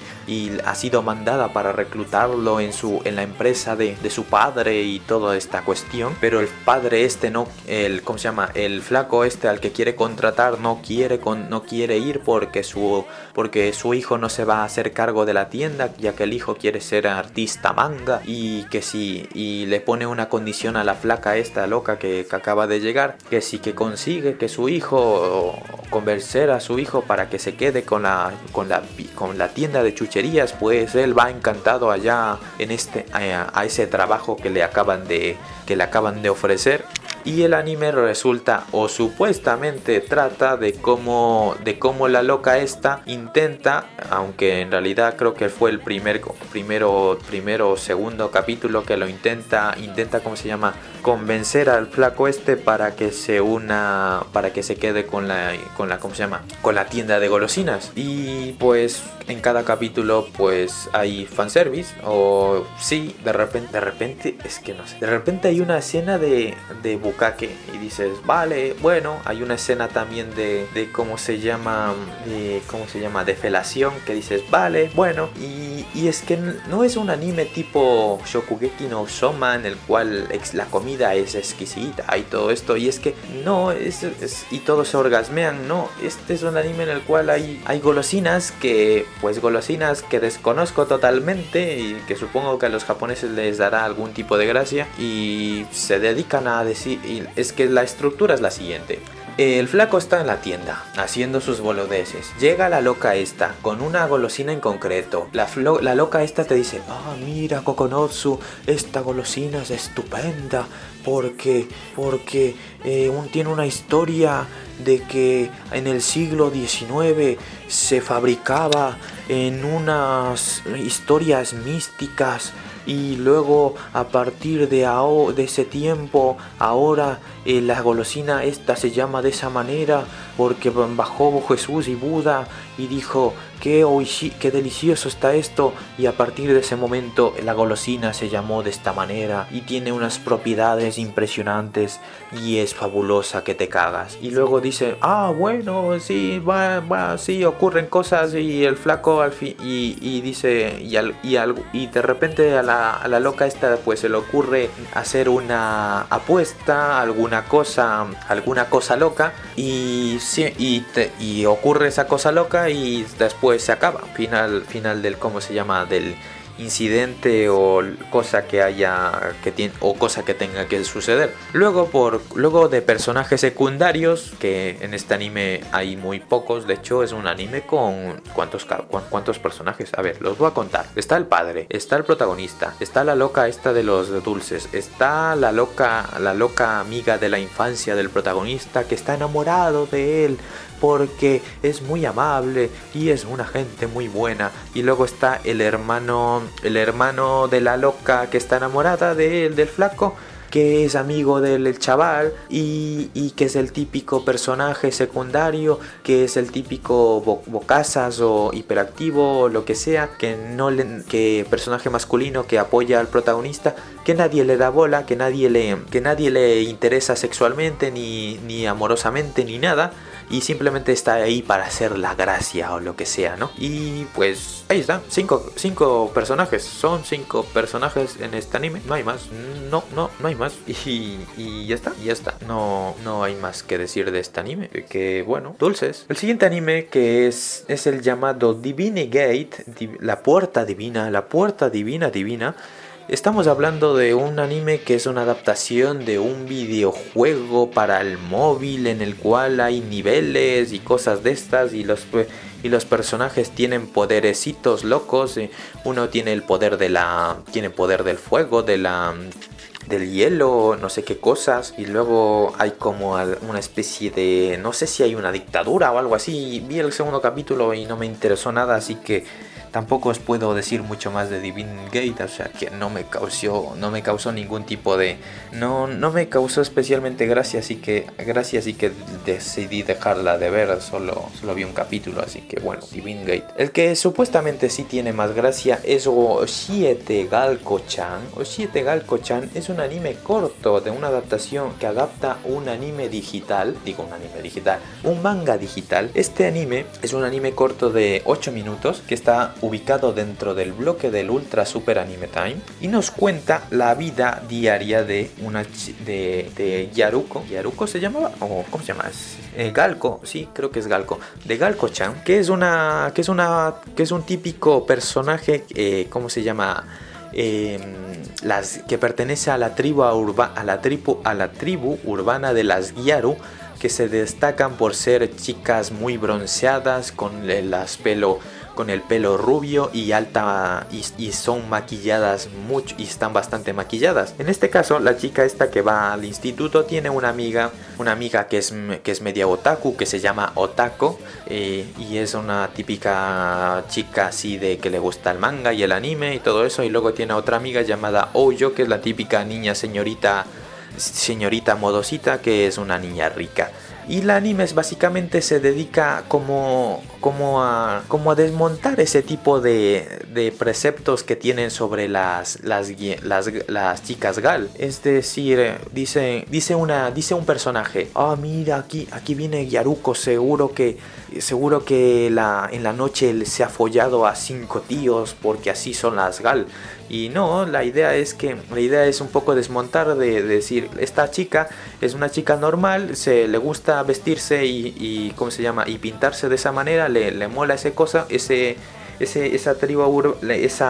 aspecto, pero aparte de eso es una chica bastante, digamos, normal, es amiga de sus amigas, es el alma de la clase, se lleva bien con los tíos.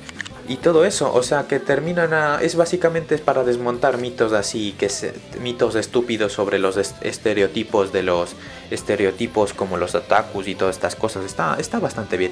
Y luego, aparte de eso, tiene un punto sorprendente en cuanto a que este anime habla de tetas, de culos, de menstruación, habla de todo tipo de cosas respecto a la sexualidad. Sí, habla sobre eso, tal cual.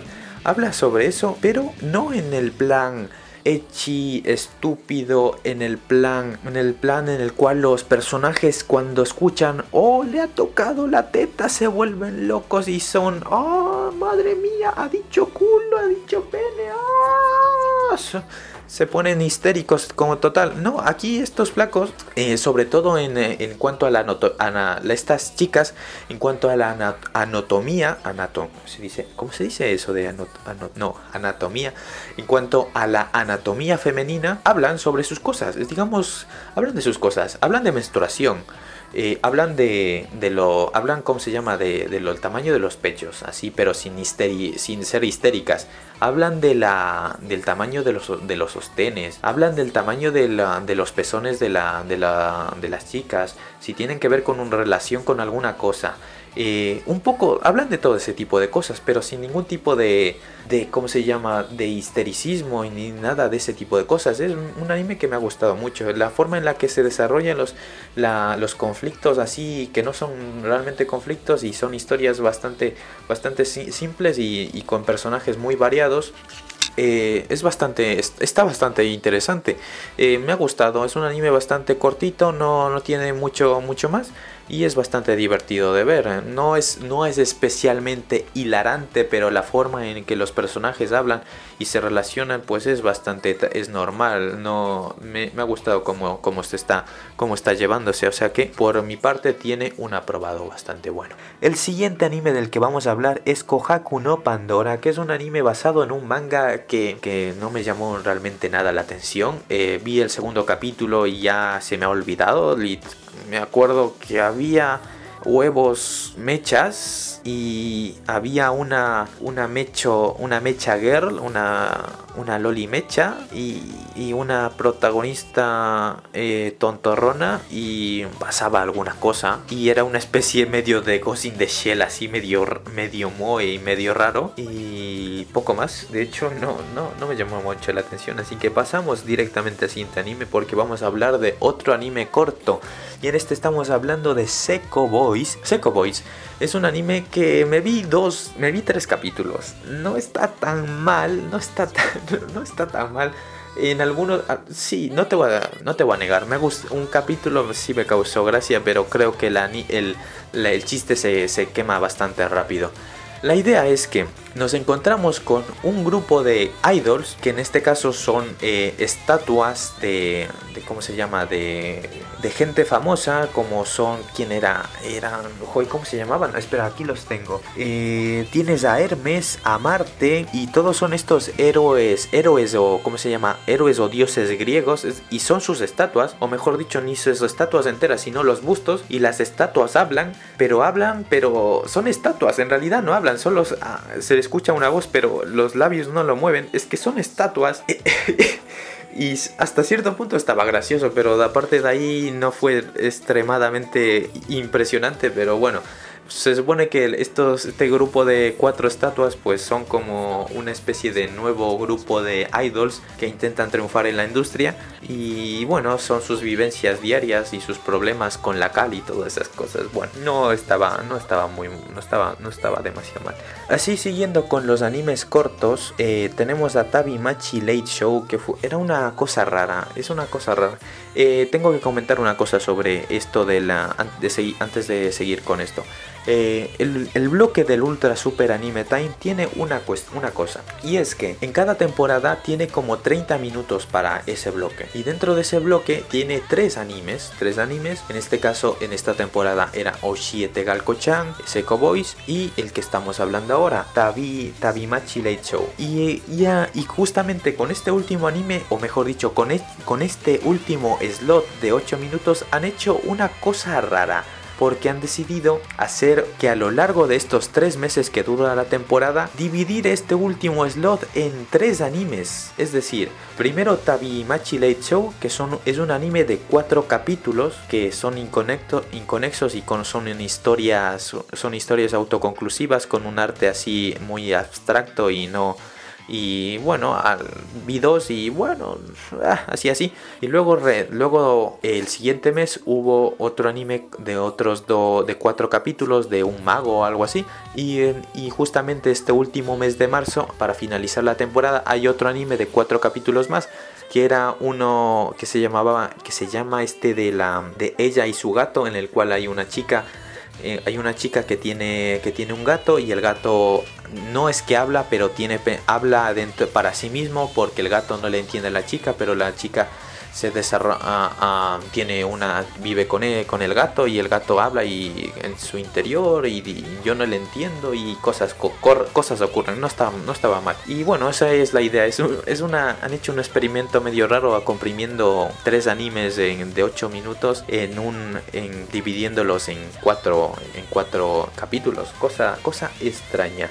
El siguiente anime del que vamos a hablar, y que es curioso por la forma en que llega, es Reiken-san Hoshikosu Utachi no Utage. Es una adaptación de una novela china, adaptada por Studio Deen. Es curioso porque poquito a poco, por lo que vemos, los chinos se van haciendo hueco en la industria del anime japonés, y en este caso ahora, como es muy popular el material original, han adaptado esta cosa, y lo han adaptado de una manera en el cual nos cuentan así una historia de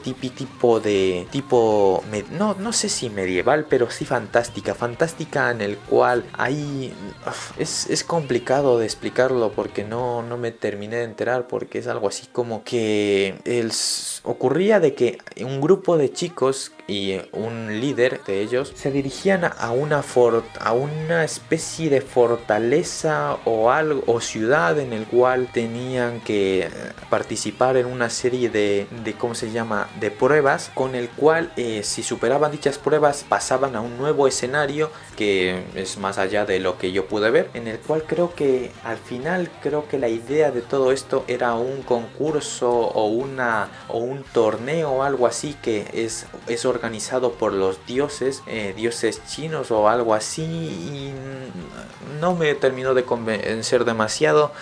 Y la animación es bastante lamentable, la verdad que en este caso no le han metido mucho dinero en este anime y se ve bastante mal. Pero hablando de mundos de fantasías, pero en este caso con armas, estamos hablando ya de la segunda temporada de Gate.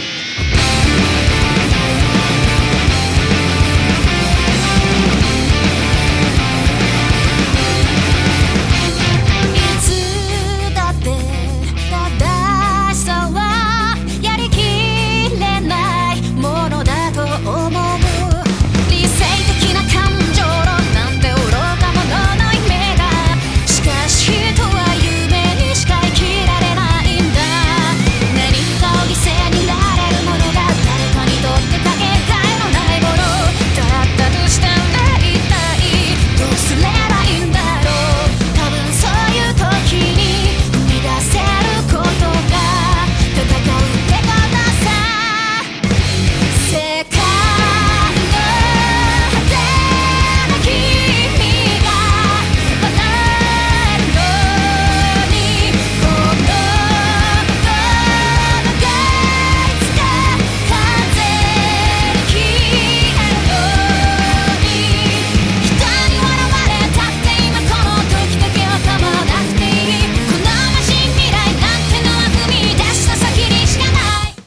Gate, alias el colonialismo es lo mejor y los japoneses y su ejército japonés es lo mejor del universo. En este caso vuelve en la segunda temporada. Y en la segunda temporada ya creo... A ver, ¿cuántos capítulos quedan? Quedan 2. A ver, 11 y 12. Sí, quedan 2 capítulos. Quedan 2 capítulos para terminar y es como que... Pues... No va a finalizar la historia en nada. No va a finalizar la historia en nada porque el segundo en la segunda temporada está enfocado en dos cosas. El primer foco de atención es el dragón gigante rojo que sale en los primeros capítulos de la segunda temporada, y luego el segundo foco de atención es sobre un problema interno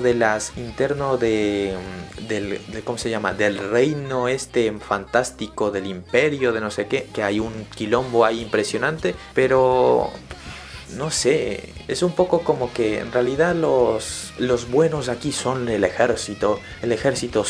Aquí los del ejército son gente impoluta y son lo mejor del universo. Por supuesto, porque nuestro protagonista, que ahora de repente tiene un harem, que sí, en la primera temporada también tenía un harem, pero ahora el harem se ha confirmado totalmente, ya que vaya donde vaya, el grupo de chicas que le seguirán incansablemente, y de hecho hay una de ellas ya le comienza a llamar padre, ¿vale? Y es que Gate tiene muchos problemas, como que malosos ahí, el imperio es malo, es malísimo, los de allá son malos, y nosotros, como somos americanos, bueno, japoneses, tenemos que impartir, vamos a ir a donde esos salvajes, ¿cómo se llama? A demostrarle los mal que están, ya que la democracia es lo mejor del universo. Típico, más o menos, esa es la idea, más o menos. Y Gate en sí mismo, pues, así.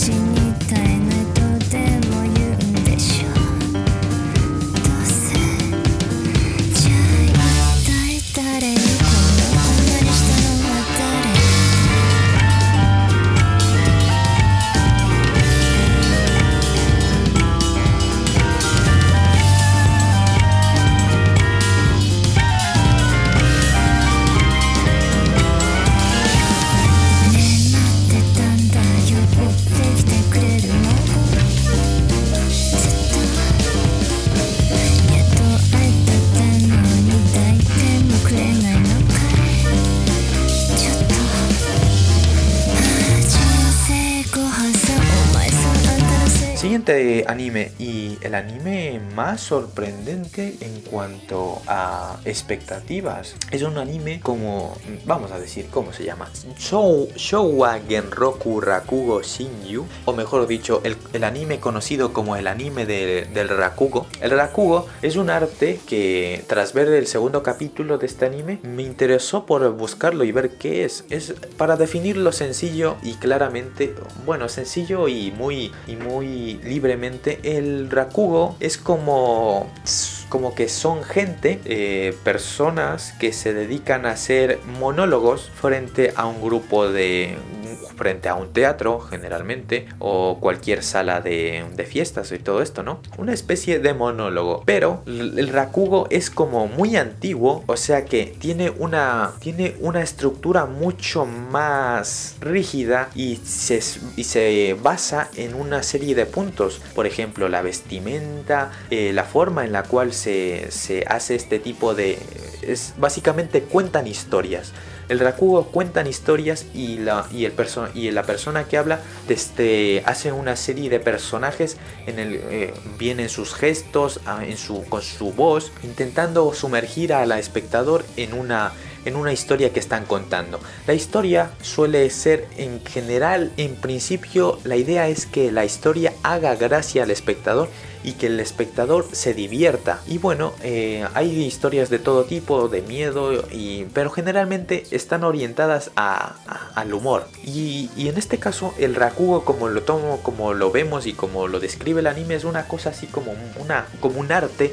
Un arte que tiene mucho tiempo y tiene este tipo de generaciones, clases, es decir, el nuevo, ¿cómo se llama? Uno no puede llegar y decir, y presentarse ahí como el fucker de los narradores, el cantador de historias, ¿no? Sino que tiene que entrar a esta, ¿cómo se llama? A una especie de asociación del Rakugo, en el cual pues es identificado, cuando entra un novato y cuando generalmente creo que es acogido por un maestro, este novato pues tiene un estatus de, yo que sé, de especie de telonero y tiene un nombre. A medida que pasa el tiempo y el novato va ganando experiencia, asciende a ser una especie de ¿cómo se llama? De ceremonia por el cual ascienden al siguiente nivel, tienen otro nombre, tienen otro estatus, son conocidos de otra manera, tienen acceso a participar en otro tipo de obras de teatro más complejas, con más gente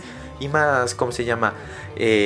Más populares. Y luego está el último escaño, en el cual ya son los maestros, son los mejores, son la, ¿cómo se llama? Son la primera generación, son los jugadores de primera, los top guays, es decir, los maestros chulos, en los cuales tienen acceso, son los que pueden contar todas las historias que ellos quieran. Es decir, que hay muchas limitaciones según las clases que tienes. Puedes en determinado rango no puedes actuar en determinado lugar, no puedes hacer determinadas cosas que a medida que vas subiendo de rango y de clase, que la clase te la otorga la asociación de Rakugo, ya sea por intervención de tu maestro, que tu maestro va y dice, pues, ¿qué os parece? Vamos a ascender a este chico a siguiente clase, y en esa clase pues tiene una serie de privilegios mucho mayores. Y en sí mismo es una historia interesante. No sé, la historia nos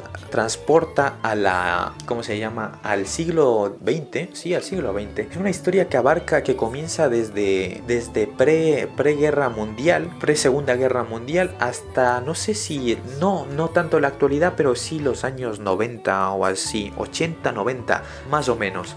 La historia en principio comienza con un episodio de 50 minutos, un episodio impresionante. Una historia de ¿cómo se llama? De un chaval que acaba de salir de la cárcel y que tras salir de la cárcel se presenta ante a un maestro del Rakugo. Este maestro del Rakugo, a este maestro del Rakugo le pide que él sea su maestro, que lo acoja como su discípulo, porque cuando este maestro de Rakugo fue a la cárcel a hacer una actuación, él le dejó tan impresionado que decidió que una vez él saliera de la cárcel, pues se quería dedicar a este arte, y pues fue directamente él a pedirle que sea su discípulo, a pedirle que si puede ser su discípulo. Sin embargo, este maestro nunca había recibido a ningún discípulo, es decir, en toda su historia, en toda su carrera, nunca había recibido ningún discípulo porque él se negaba. Sin embargo, este hombre decide acogerle a este flaco que acaba de salir de la cárcel y hacerlo su discípulo. ¿Por qué? Porque le recordaba a alguien. Y ahí es cuando la historia nos comienza a contar desde el pasado, allá en el siglo XX, preguerra mundial. Nos encontramos ante el maestro siendo un niño que por circunstancias que se le escapan a él termina siendo acogido por otro maestro para dedicarse al Rakugo. Y resulta que a él no le gustaba el Rakugo porque él quedó lesionado después, porque él creo que quería ser en realidad no sé si bailarín, creo que era una especie de bailarín me parece, pero se lesionó la pierna y ya no puede más dedicarse a nada de esto del arte de ser bailarines, ¿no? y a partir de ahí comienza la historia, en el cual este hombre pues es acogido aquí y según pasa el tiempo, pasan los años, este hombre que no termina de estar convencido de que es él que tiene que estar ahí, no sabe, él no quería estar ahí, pero a algo tiene que dedicarse y su familia lo entrega a este maestro. Ahí conocerá a otro personaje, a otro compañero de creo que de su misma edad, que es un flaco estupendo. Es decir, por un lado tenemos a uno que no le gusta el rakugo y a otro que le encanta y quiere ser el maestro del rakugo. Y ahí está en esta ¿cómo se llama? Especie de rivalidad, compañerismo entre estos dos personajes, que según avanza los capítulos se van desarrollando unas historias bastante interesantes sobre cómo el uno ve el rakugo, cómo el otro ¿cómo se llama? El flaco ve cómo el otro le va superando y no sabe si la verdad quiere seguir haciendo esto o quiere dedicarse a esto, o dónde está su ¿cómo se llama? Dónde está su zona de confort, dónde está su estilo de rakugo. Y a la medida que van avanzando los capítulos, te van explicando un poco lo que ocurre en ¿cómo se llama? Los acontecimientos, o mejor dicho, te vas dando cuenta cómo llegamos al punto del capítulo número 1. Y es que todo el anime es una combinación bastante buena. La historia está buena, los personajes están interesantes, quieres ver qué va a pasar. La animación sorprendentemente es bastante buena. Es hecha por Studio Deen. Que Studio Deen está haciendo esta temporada 3 animes, 2 bastante interesantes y uno como que fue Raikage Sagan, de adaptación de novela china, bastante así, pero sorprendentemente yo este anime cuando estaba haciendo la revisión de la temporada no lo tenía planeado ver.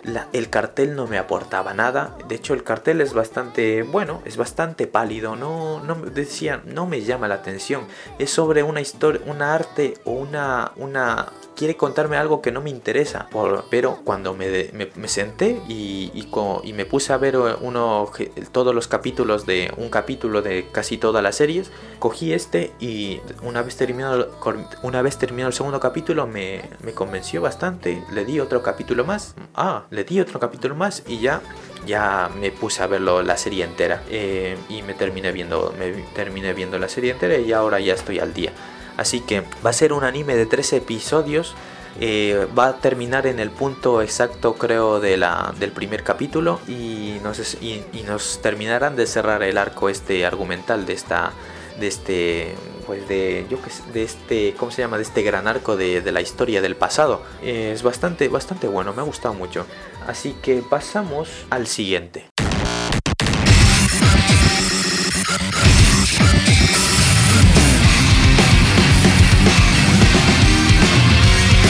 When I was a kid in a crazy dream, I was gazing up to the promised land. 僕らの夢の形ぞわめき出す Happy. Come on, let's go to the place. I just can't stop anymore. 飛び出せこのぐらい空 Fly into the light. 信じたいこの世界に生まれたことが幸せってことを信じたい。続く扉を開けるんだ。わかってるんだろう。僕らはいつだってキスだらけで悲しみのルーツ断ち切って怖くないよいつでもそばに感じるからだからもっと熱い力が心に達していく One, two, three, four, five Wake up your heartbeat ブレずに生きていくんだドキドキ感じたバディ Brave and boring heart 絆を示せブレずに生きていくんだドキドキ感じたバディ Overboost This is a real deal, no more riots Ignitions on my heart is on fire, fire, fire My rap will burn down Fire down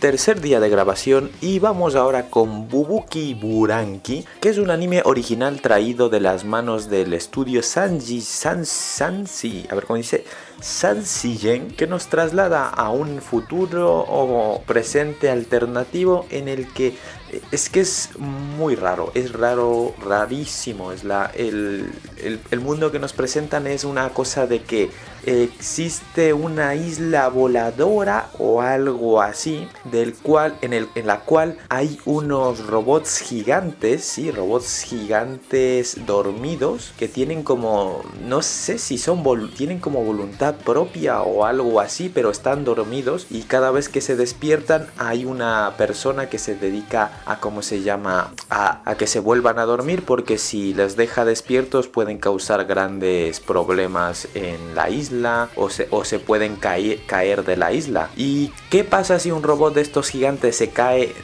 de la isla? Se supone que en el primer capítulo se cae uno o dos, no sé cuántos robots se caen de la isla por unos sucesos que ocurren en el primer capítulo, y a partir de ese momento que caen esos robots nos trasladamos 10 años al futuro, en el cual nos encontramos con el protagonista, que es un chaval que antes vivía en dicha isla y que había terminado abajo en la tierra como los demás mortales por unos sucesos que ocurren en el primer capítulo, y este hombre, que por lo que sea estaba en el extranjero, vuelve a Japón, donde se encuentra con una especie de régimen totalitarismo que está regentado por una tía de pelo rojo que controla un robot gigante de color rojo también, con el que hace 10 años, cuando se cayeron esos robots gigantes que destrozaron media ciudad, fue esta flaca la que destruyó, ¿cómo se llama?, o detuvo a todos estos robots que vinieron a destrozar la ciudad. Y ahora le tienen una especie de respeto, miedo, porque es poderosa y a la vez es medio totalitaria. Y luego hay unos sucesos así muy extraños en el que el flaco es amigo de una chica que le venía a buscar, que se reúne con un grupo de chicos que tienen como compañeros, no sé si como compañeros de tipo armas que tienen como voluntad propia, pero que en realidad son como, no sé, es máquinas. Es una cosa rara, que los protegen de cualquier cosa y son utilizados como para defenderse de los enemigos que quieren atraparlos, porque por lo visto esta pelirroja tiene este régimen en el cual pues persigue a todos aquellos que tengan este tipo de bubukis, que se llaman los cacharros de estos, que tengan los usuarios, que sean usuarios de este tipo de artefactos semi-orgánicos o robóticos, no sé qué son. Y luego resulta que por cosas que pasan, estos chicos que tienen estas armas, que son 5, pues cada uno de ellos forman o representan una parte del cuerpo del robot gigante, que ya sea el brazo izquierdo, el brazo derecho, el pie izquierdo, el pie derecho, y luego el protagonista o el principal que representa el corazón. Y una vez como que forman una vez que hallan el poder o algo raro, pueden convocar a un robot gigante al estilo Power Rangers, con el cual intentarán defenderse de esta pelirroja que tiene un grupo de secuaces también. Y es que la dinámica de esta serie, de este anime, es muy extraño, porque por ejemplo hay unos antagonistas. Nuestros héroes son este grupo de chicos que quieren, que quieren derrocar a la pelirroja, esta Ryoko, si no mal recuerdo cómo se llamaba. Y luego tenemos a los antagonistas, que también son un grupo de 5, que representan también las 5 partes del cuerpo del robot gigante rojo. Y es que a los antagonistas como que los ponen como malosos, pero luego no les ponen como malosos, y porque por un momento aparece uno de ellos tiene la orden, sí, tiene las órdenes de acabar con este grupo de chicos y y arrebatarle los artefactos los bubukis, y los vemos ahí como huyen porque este flaco quiere asesinarlos literalmente a este grupo de chicos. Sin embargo, luego cuando pasan los capítulos vemos como que quieren tratarlos a los enemigos, tratan como que humanizarlos y verlos como que también tienen una especie de desarrollo personal de ellos, ya que es que luego comienzan no a colaborar, pero luego hay una cosa de que el enemigo necesita la ayuda de los buenos, porque los robots gigantes al final y al cabo son los enemigos los que caen, y se establece una dinámica extraña, porque bueno, no está mal en el hecho de que a los enemigos no traten de ponerlos como los malos malísimos, sino que te da la oportunidad de que al menos de que si te cae, es decir, tratar de empatizar con el enemigo y así no demonizarlo totalmente. Pero parece que falla en algunas partes de la ejecución, ya que, por ejemplo, una cosa que es bastante flagrante es que del grupo de los chicos hay una que es como la hostia peleando. De hecho es como considerada como la tipa que puede acabar, entre comillas, como acabar con un ejército entero ella solita, porque es mega poderosa. Pero en el primer capítulo es perseguida por este otro enemigo y es igualmente casi asesinada o con el resto de sus compañeros, para que luego en el tercer capítulo o el cuarto, si no mal recuerdo, digan que resulta que esta es una mega guerrera impresionante, que luego de repente ahora ha recordado, o yo que sé, ¿por qué no antes no hizo eso? Pero ahora de repente, cuando aparece otro enemigo, ahora de repente es la hostia y se mueve de una manera espectacular y hace unas movidas impresionantes y es claramente muy superior a los enemigos, cuando hasta hace 2 capítulos atrás era casi un pete más como el resto de ellos. O sea que ahí, por ejemplo, hay un pequeño fallo, me parece, al menos a mí. Pero sin embargo, a pesar de eso, ocurre que es raro y me gusta, no me está desagradando lo que estoy viendo. Estoy viendo cosas como el anime está hecho enteramente en CGI. Los fondos y todo eso, bueno, está hecho a mano, entre comillas, ¿no? Pero la animación de todos los personajes está hecho enteramente en CGI. Y dentro de lo que cabe está bien, siguen notándose las costuras de que es una animación totalmente distinta a la tradicional, pero aún así me parece que tiene algo especial, pero no termino de identificarlo. Además, cuando estaba viendo el anime para probarlo a ver qué tal, me estaba recordando a cierta estética en cuanto a los diseños de los fondos y un poco una especie de neblina que hay alrededor de todos los escenarios, que me recordaban un poco un toque a Kill la Kill. Me recordaban un poco en esa estética que tenía de los fondos. Y es que resulta que hay gente involucrada de ese anime aquí también. Y si no mal recuerdo, estaba escuchando un podcast de Digibro.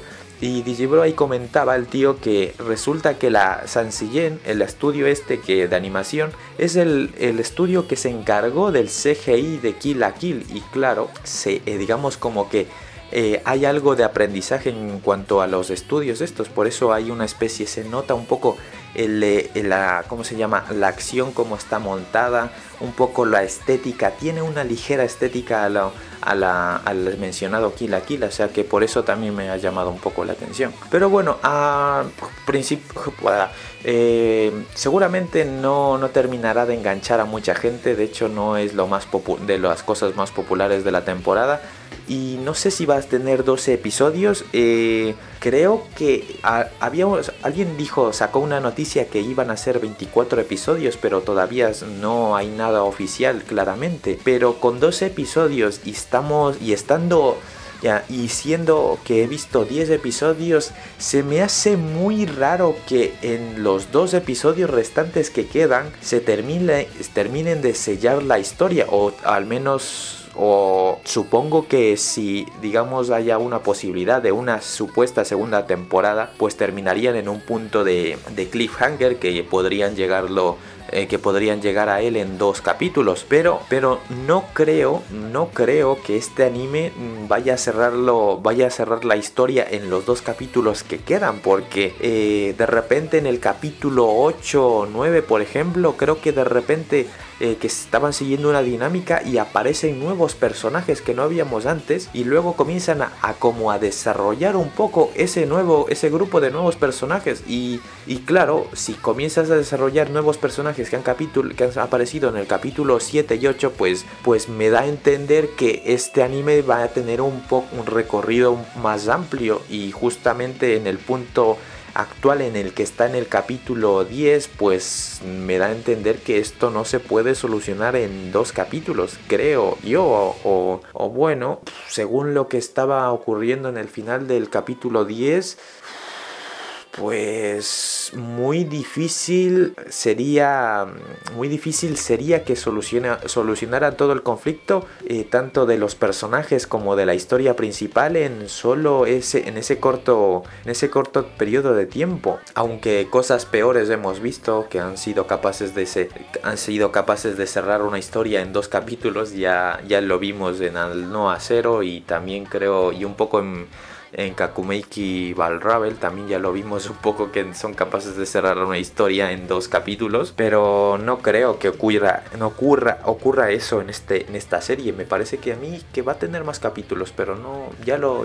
seguiré viendo y ya os comentaré si dado el caso, pero sin llegar a extendernos mucho más, porque estoy gastando mucho tiempo. Estamos hablando ahora de Look and Logic, y es una adaptación de un juego de cartas que está hecho por Studio Dogakobo. Vi el segundo capítulo, eran las cartas, había un grupo de chicos que tenían a un grupo de chicas o llamadas diosas, que creo que las diosas son cartas o algo así, un grupo de diosas que seleccionan a este grupo de chicos, o yo que sé si hay una especie de relación simbiótica o relación predestinada o algo así para conocer a este grupo de diosas, y que por medio de no sé qué llamado trans se fusionan la diosa y el chico el chico genérico cualquiera, y con eso, una vez se fusionan, pues como que el chico adquiere poderes, y cuando adquiere estos poderes, pues se comienzan a enfrentarse a un enemigo exterior que no sé si quiere destruir el mundo o alguna cosa. No me llamó la atención, los personajes no me gustaron nada, y la animación estaba bien, pero tampoco fue realmente destacable, y es un juego de cartas y no me llamó mucho la atención. Asimismo, segunda temporada de Durarara, que ya es la tercera parte de esta segunda temporada, en el cual ya finalmente van a terminar esta segunda temporada con otros 12 capítulos. Ya lo he dicho antes, Durarara me llama la atención, no he visto nada de ello. En algún momento quiero verlo, pero de momento pues le seguiremos dejando aparte.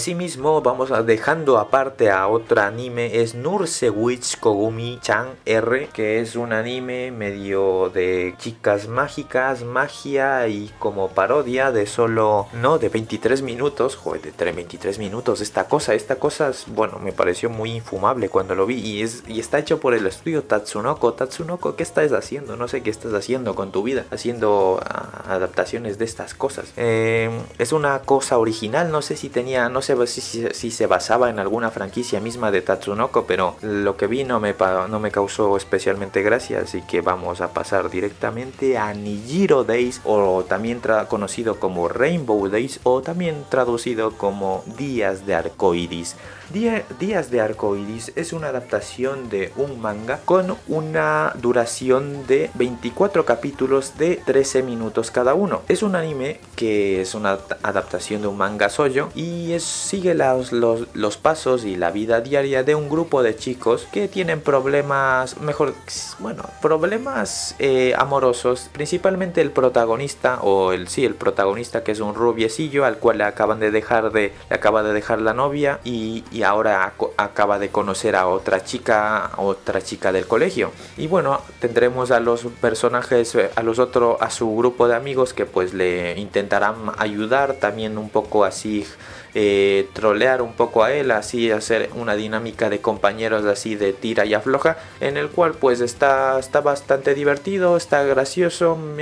Cuando leí el manga me agradó bastante, y bueno, el anime me está quedando un poco medio agridulce, porque a lo mejor se está saltando algunas cosas, y también entiendo que la animación no es especialmente excelente, pero también es como, sobre todo porque es un anime de 13 minutos, pues casi la mitad de duración de un anime normal, sufre por ello, pero en general es divertido, está entretenido de ver, y parece que sí intentan desarrollar una historia así de amor entre dos personajes, o sea que tiene un aprobado bastante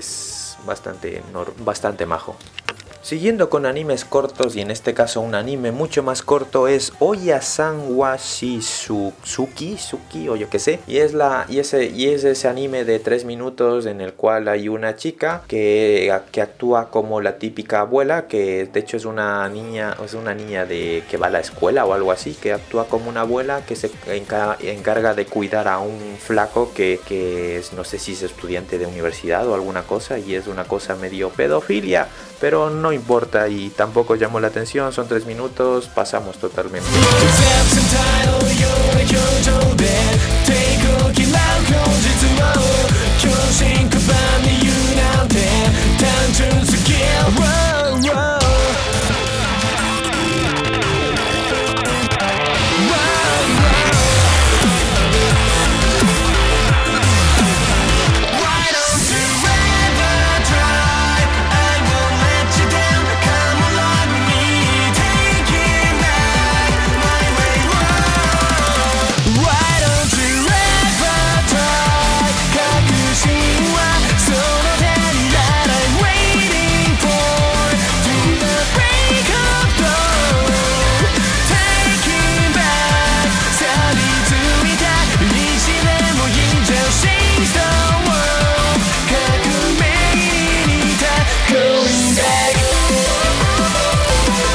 Lo que no vamos a pasar totalmente es Dimension W, que es una adaptación de un manga. Va a tener 12 episodios. Hasta ahora, de lo que he visto, me ha gustado bastante. La dinámica de los personajes me interesa. La historia que nos cuenta nos traslada a un futuro en el cual se supone que a través del avance de la tecnología, un doctor que es tope guay ha conseguido no depender ya de la energía, ¿cómo se llama? La energía nuclear, la energía, ¿cómo se llama? Fósil y todo ese tipo de energías no renovables, para a través de una cosa conocidas como bobinas. Estas bobinas conectan con una dimensión alternativa llamada W, de la cual extraen energía con la cual hacen funcionar todo lo que hacen funcionar es todo, la tele, es decir, aparatos electrónicos, cualquier tipo de aparato electrónico, ya sea portátil estilo de sobremesa. Los coches, las empresas, todo funciona a base de energía, de ¿cómo se llama? De bobinas, que le extraen la energía de esta dimensión loca. Y es que hay un misterio que está ahí curioso, porque esta dimensión W trae, a lo mejor hay algo más. Es una dimensión que en realidad no sabemos qué hay ahí. Sabemos que hay energía, pero algo más parece que existe ahí. Es una cosa curiosa, y hay una especie así de megacorporaciones así que tienen ¿cómo se llama? Las manos manchadas de sangre, ya que es como todo este sistema nuevo de energía ilimitada a través de las bobinas está distribuida por una mega compañía llamada NT New Tesla Energy, si no mal recuerdo, y esta compañía tiene muchos trapos sucios debajo de la alfombra. Y la historia nos cuenta, o seguimos a nuestro protagonista, una especie de ex marine, ex soldado universal, que ahora mismo después de unos sucesos que ocurrieron hace como 5 años en el pasado, este hombre decidió abandonar toda su vida electrónica y ser totalmente analógico. O sea que el hombre se mueve en un coche a gasolina, y ya la gasolina es mega cara. No tiene móvil, o bueno, sí tiene, creo que un móvil de estos antiguos, básicamente un móvil que no tiene estas bobinas locas. Tiene una especie, trabaja como recolector de bobinas, con la ayuda de una especie de agujas medias locas, todo analógico. Y es la vida de este hombre que pues a través de una serie de trabajos que le manda su jefa para que vaya a recuperar bobinas ilegales, que es decir que aquí, como tenemos esta en compañía New Tesla Energía, tiene el monopolio de todo lo que vendría a ser las bobinas. Las bobinas pues se conectan a una megabobina principal, y a través de esa megabobina principal pues se distribuye la energía. Y estas bobinas ilegales entiendo que hacen una especie de trampa, no sé, creo que se conectan ilegalmente a la bobina principal, y bueno, pues su trabajo es como se llama, conseguir estas bobinas ilegales. Luego, en el primer capítulo ocurrirá algo ¿cómo se llama? En el primer capítulo nuestro protagonista conocerá a nuestra coprotagonista femenina. En este caso es un robot llamado Mira, que para las especificaciones actuales de avance de la tecnología tiene unos parámetros muy altos en cuanto a inteligencia artificial, cosa que es extremadamente raro, ya que a pesar de ser una sociedad muy avanzada, todavía la inteligencia artificial de los robots, si bien tienen forma humanoide, no son especialmente tienen un desarrollo de su psique y de su pensamiento extremadamente elaborado, tanto que pueda confundirse con un ser humano. Sin embargo, ella tiene como una personalidad definida, cosa que es extrañísimo, y es debido a que esta mujer, este robot chica fue desarrollado por el mismo doctor que descubrió la forma de conectarse con esta dimensión W. Y es que al doctor fue echado, o mejor dicho, el doctor se fue de la compañía por una cosa que le ocurre dentro de la compañía.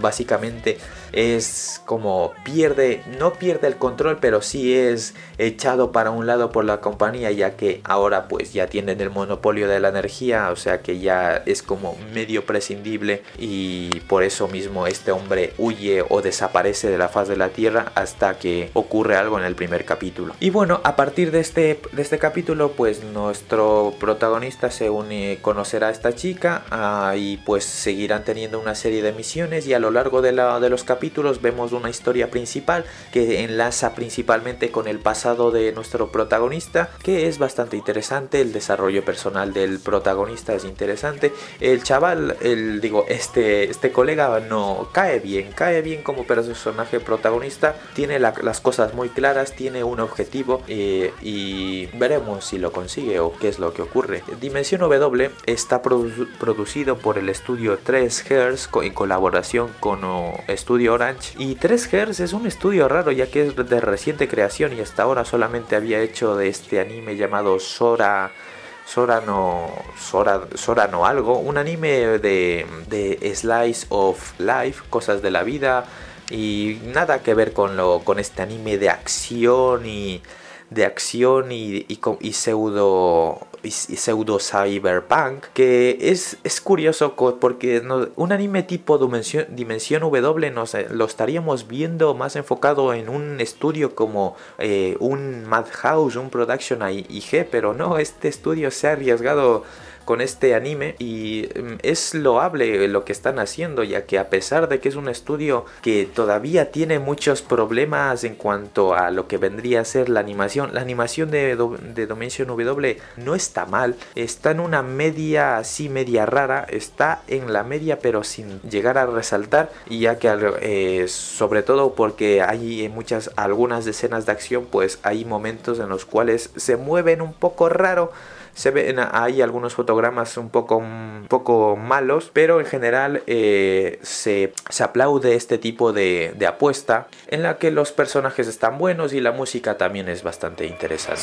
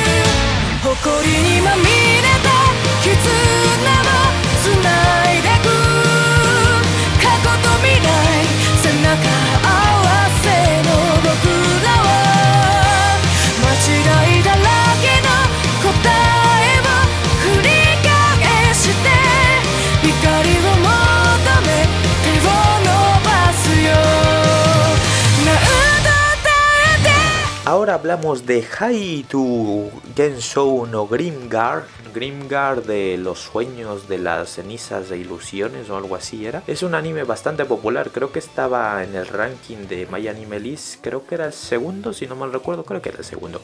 Sí, y la historia que nos transmite Grimgar nos cuenta que nos ubicamos en una especie de mundo pseudo medieval, medio videojuego, con un inicio muy tipo SAO, o mejor dicho, un inicio tipo SAO, en el cual por lo que sea tenemos a nuestro grupo de personajes que es transportado a un mundo distinto, a un mundo medieval con temática de videojuego, donde hay dungeons, niveles, habilidades y todo este tipo de cosas, en el cual curiosamente estos chicos no saben que están en un mundo totalmente distinto, pero resulta que no tienen ningún tipo de recuerdos respecto a su pasado, es decir, ellos están ahí y no se acuerdan nada de su familia, ni de que antes cómo llegaron ahí, no tienen ningún tipo de información. Resulta que una vez llegan a este sitio, pues tienen la obligación de meterse a no sé si a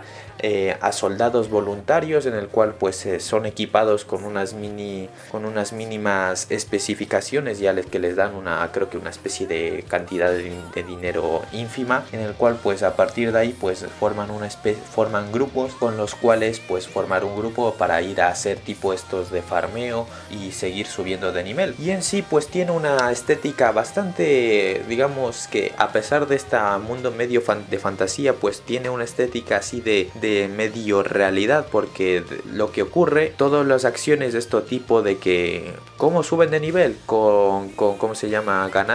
Matando goblins y todo este tipo de cosas. Y bueno, vamos a matar goblins, y cuando van a matar los goblins es como matar, no es eso de matar, vamos vamos a enfrentarnos a un enemigo y bueno, pues mucha sangre por aquí y todo eso, y al final cuando es derrotado como que explota en ¿cómo se llama? En luces de colores y este tipo de cosas.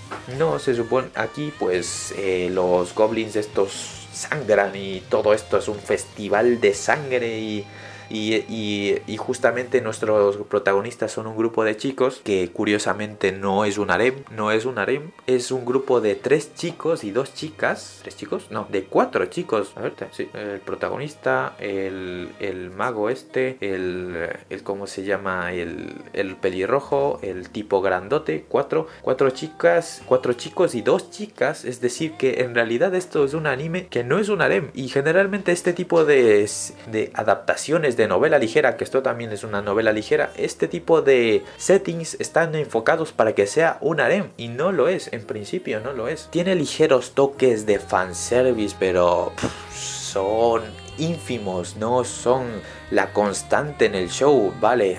En algún momento se le ve un poco resalta un poco los atributos femeninos de alguna de ellas, pero tampoco es que el show sea el 90% eso, el show será, yo que sé, un 5%, por decirlo, de dar un porcentaje. Y básicamente tenemos a este grupo de chicos que justamente son los rechazados, porque es decir, cuando se van a formar los grupos de la nueva tanda de recién llegados, los tipos más fuertes, los que ya que las ven que estoy en un mundo nuevo, tengo que sobrevivir, la tienen clarísima y son fuertes y tienen las dotes de mando, eligen, vamos, a ver, tú,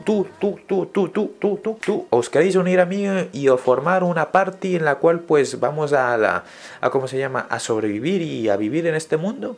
Sí, venga, vámonos, la tiene clara. Luego, el resto que queda pues son este grupo de este grupillo de inútiles, por decirlo de alguna manera, ya que porque el protagonista es una bosta, ¿cómo se llama? El único que se supone que es, digamos, distinto, o al menos que tiene dotes de líder, es el líder, que es un clérigo que se encarga de ¿cómo se llama? De curar a sus compañeros, y es el único, digamos, con dotes de dirigir ese grupo, porque luego el pelirrojo es un desastre, que es un insoportable. El alto y grande es un tipo callado, pero parece medio torpe.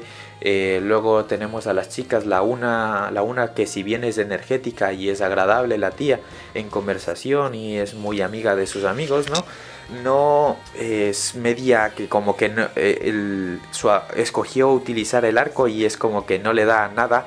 Y luego tenemos a la otra chica que es una especie de maga, y utilizando magia es un desastre, y además es tope tímida y no se relaciona nada con el grupo. Es un desastre, y básicamente es como los primeros capítulos se les ve como que malviven ahí en una casa ahí, y tienen que estar viendo a ver si conseguimos matar al menos un goblin, que es lo más fácil de este mundo, y nosotros nos cuesta una barbaridad 105 conseguir matar a uno, y aún matando a uno la recompensa es ínfima, que apenas les da para vivir o para comer. Pero bueno, a lo largo de los capítulos van aumentando, van desarrollándose, y hay un avance, y va más o menos entreteniéndote y va más o menos aportándote algo más. Aparte de eso, la animación en general es más o menos, los personajes se mueven raros,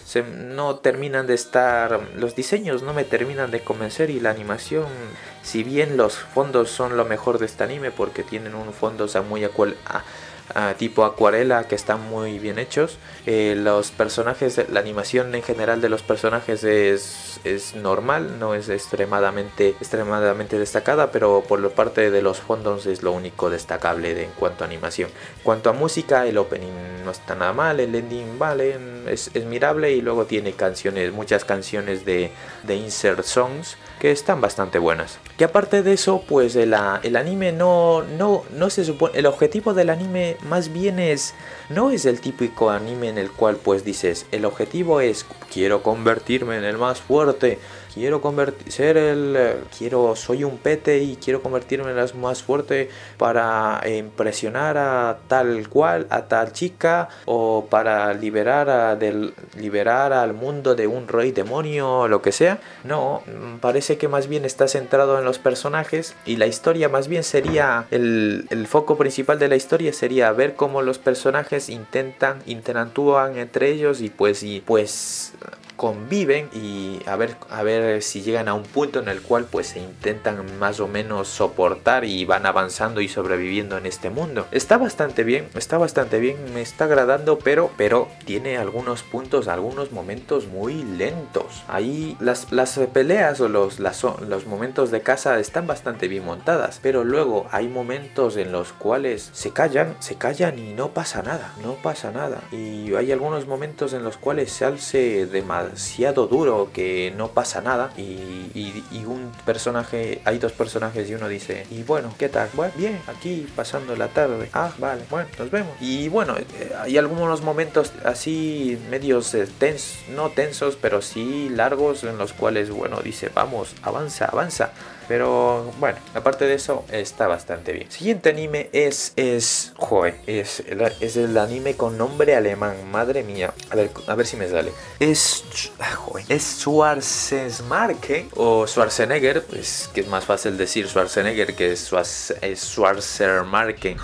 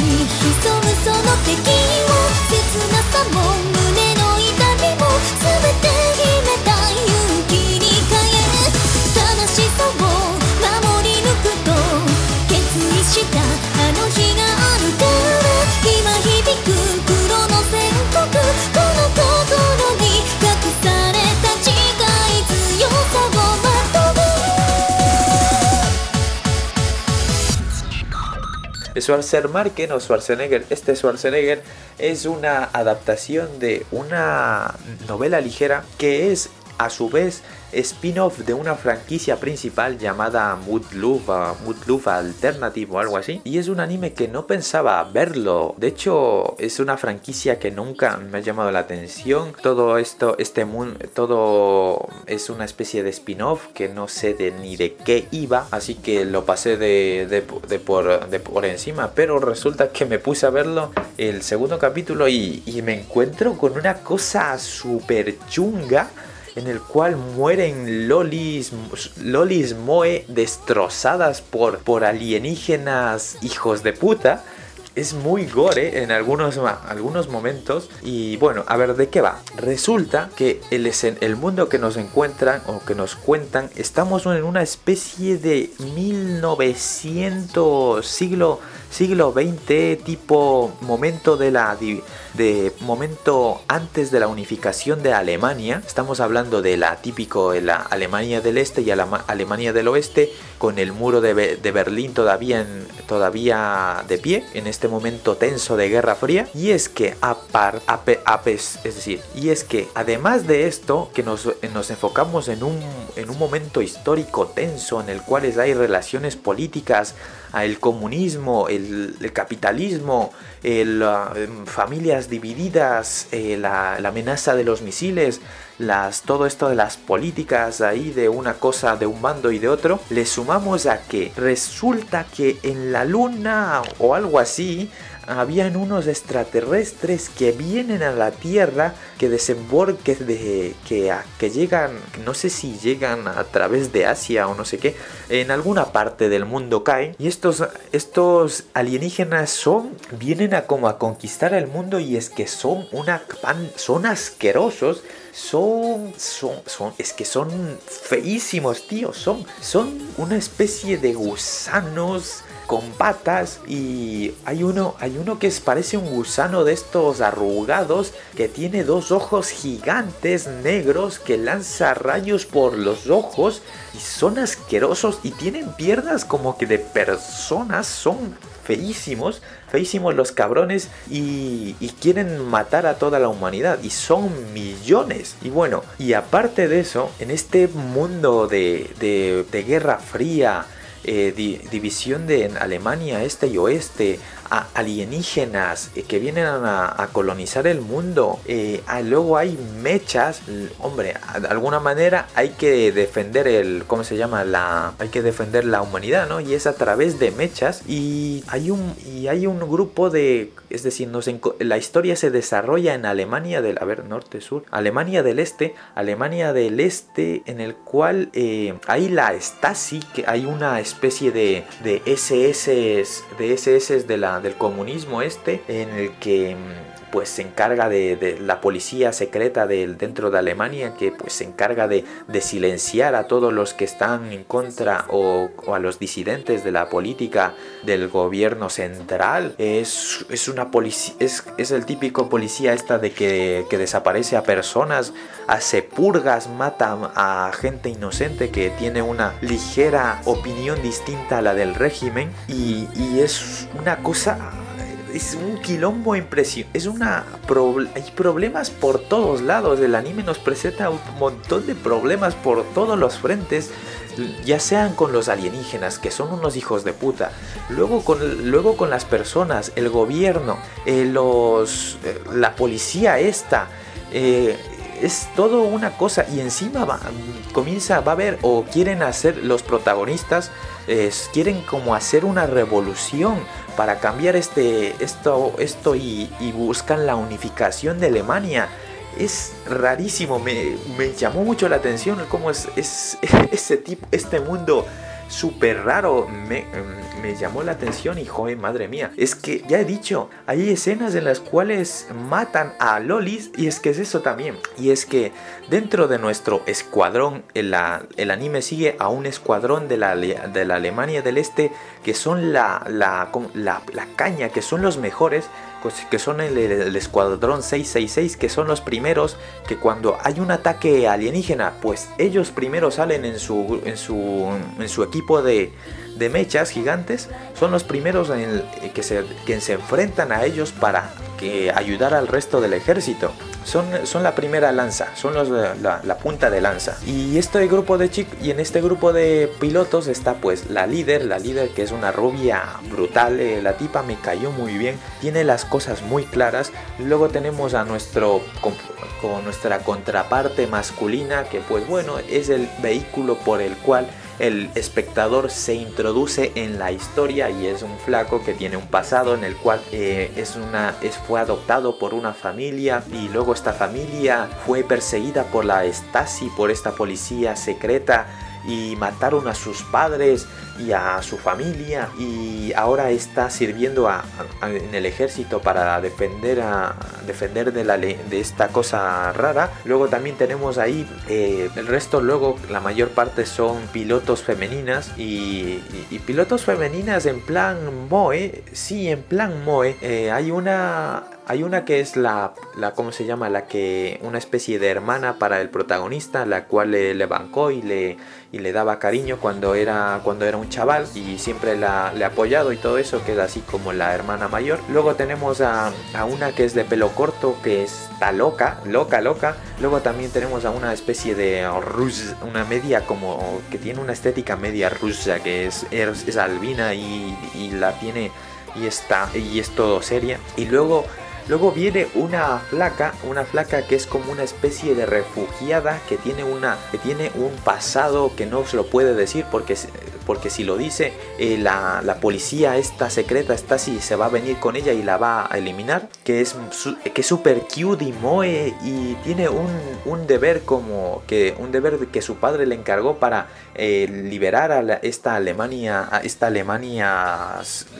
soviética. Y luego aparece en el capítulo 2 o 3 aparece la hermana del protagonista del flaco al que le habían eliminado la familia, y es que cuando mataron a sus padres el flaco terminó atrapado y fue separado de su hermana, que su hermana es una rubia que de repente aparece y es asignada a la ¿cómo se llama? A la compañía, y todo el mundo sospecha de ella porque ¿qué pasó en estos 5 años? ¿Qué ha pasado? ¿Por qué ahora de repente la policía esta secreta sospecha de la comandante porque de a lo mejor ser una líder de rebelión y de disidencia? Y todos están paranoicos el enemigo está en todos lados, y luego hay asedios constantes de los alienígenas estos. Me ha gustado, no te lo voy a negar. Hay cosas muy estúpidas. Una de las cosas más estúpidas de la serie es, por ejemplo, los trajes. Estos flacos tienen, cuando se suben a los robots gigantes, tienen unos trajes. Y los trajes son son terribles. Porque son súper como una tela negra y súper apretada que cuando se las ponen los hombres, pues es más o menos así. Bueno, se le ve más o menos la estructura masculina de los pectorales y todo esto, ¿no? Pero en las chicas aquellas en las que tienen un pecho más prominente, está todo así excesivo y super fanservice y ridículo. Es decir, es que tienen como globos el puñetero pecho, ese traje asqueroso. Y bueno, y tiene uno de los mejores personajes de la serie de esta temporada, la hermana esta que cae de repente sin venir a cuento. Si has visto el anime, seguramente es un personaje que causa polémica, pero a mí me encanta ese personaje. Si has visto el anime y quieres saber por qué, me puedes escribir y todo eso. Yo te voy a explicar por qué es el mejor personaje de esa serie. Y hay algunos momentos de la historia que está bastante bien. Hay algunos combates que están zarpados, en los cuales van a vivir, van a morir. Aquí todo el mundo no vive, ya para decirlo, aquí todo el mundo algunos van a morir, y de manera muy lamentable o terrible. Es horrible, mejor dicho. O bien destrozados por las máquinas, o bien comidos o destrozados por los alienígenas estos asquerosos. Pero bueno, hablando de cosas no tan asquerosas, fanserviceras, estamos hablando de Saiyaku Mohai no Bahamut, o las crónicas del ¿cómo se llama? Del Bahamut más débil. Estamos hablando de un anime que es básicamente Infinite Stratos en un mundo medieval, ¿sí? Tenemos a un chico que cae a un colegio de chicas. El colegio, ¿cómo se llama? En el colegio de chicas tienen armaduras mágicas semimechas que se acoplan a las partes de su cuerpo, y hay un enemigo y hay un grupo de chicas que, bueno, pues a lo largo del anime iremos viendo, y pues se enamorarán del protagonista, y el protagonista es un gran princeso de toda la es uno de esos protagonistas horribles de que ay, está desnuda, no quiero verlo, mis ojos queman. No, yo solo quiero ver a hombres sudorosos. Es así, es muy princeso, tío. No, es demasiado. Es de ese tipo de personajes tipo Bell Cranel de Danmachi, el mismo tipo de Infinite Stratos. Y ya lo hemos visto un montón de veces, ese tipo de personaje masculino líder, que es el más poderoso, es el tipo más fuerte. Es otra vez el flaco de ¿cómo se llama? de Gaku Sentoshi Asterix, otra vez de ese tío, el mismo tipo de personalidad, de que es un héroe que no es un héroe, él no es un héroe, él es un vengador, él ha tenido un pasado trágico y es buena persona y consigue que las chicas se enamoren de él sin proponérselo, porque en este mundo a chicas mega guapas nadie le dice guapa, y simplemente porque dice el flaco les dice, pues a mí me pareces muy mona y no deberías menospreciarte, y es como, nadie me ha dicho esto en la vida, nadie me ha dicho que soy guapa, aunque soy la más fucker de todo el universo y soy poderosa y no tengo ningún tipo de autoestima, hazme tuya ahora mismo, te doy mi virginidad. Y ahora a lo largo de toda la serie mi objetivo será intentar de ponerte nervioso, mostrándote mis pechos, intentándote... Lo mismo de siempre, pero es lo que a un servidor pues suelo caer en esto. Y sí, las chicas es la parte, es lo que por lo que vemos de este tipo de cosas, no hay nada más, la historia es la misma de siempre, hay un enemigo malísimo, malísimo. Los personajes, los enemigos son malos, esos malosos, otra vez el ataque de los malosos que odian al protagonista masculino sin ningún tipo de justificación, simplemente porque son malos. Y tienen y tienen genes de violador, y que una vez vencen a una chica intentarán violarla porque soy un malo y hago esas cosas. Y en el harem pues tenemos el grupo de chicas que pues siempre copan este tipo de cosas. Ya tenemos a la hermana que es... La hermana, si bien es medio... Bueno, está ahí, quiere a lo mejor en las novelas luego le darán un toque más así de incesto, pero la hermana es la que... es la que se encarga de evangelizar al resto de chicas, ya que cuando hay una pelea, ella está ahí al lado diciendo, este es mi hermano, es el más poderoso, porque él es un héroe sufrido y ahora está utilizando un poder que es prohibido y nunca debería usarlo, pero él es así, es muy amable y... Y es la que se encarga de contarnos el tipo de escudo, de hechizo mágico que está utilizando en cada momento. Luego tenemos a la personaje, digamos a la main heroine, la heroína principal, que es la rubia. Es la rubia medio tsundere que al inicio del anime odia al protagonista, pero al final del capítulo ama al protagonista y ahora está enamorado de él sin ningún tipo de justificación, porque sí. Y ahora pues se pone muy celosa cuando aparecen las otras chicas. Hablando de las otras chicas, luego tenemos a la amiga de la infancia tetona y tonta, que es una de pelo rosa. La de pelo rosa es ese tipo de arquetipo de niña tonta que está enamorada del protagonista, pero ella no, ella sí se lo dice. Bueno, no sé si es como rara, dice, no es que no se lo diga, pero sí está en plan de, ay, lucha, ¿te acuerdas cuando nunca no has cambiado desde que somos niños? Nos bañábamos juntos y dormíamos juntos. ¿Por qué no nos bañamos juntos y dormimos juntos? Y es muy la típica retardada. Luego aparece una flaca de pelo azul. La flaca de pelo azul tiene un drama personal en el pasado que nos desvelaré. Y finalmente la mejor de todo este anime, que es la rubia que tiene un diseño espectacular, es muy guapa. La voz que la seiyuu que le da vida es Risa Tadae, y Risa Tadae tiene una voz espectacular. Ella generalmente cuando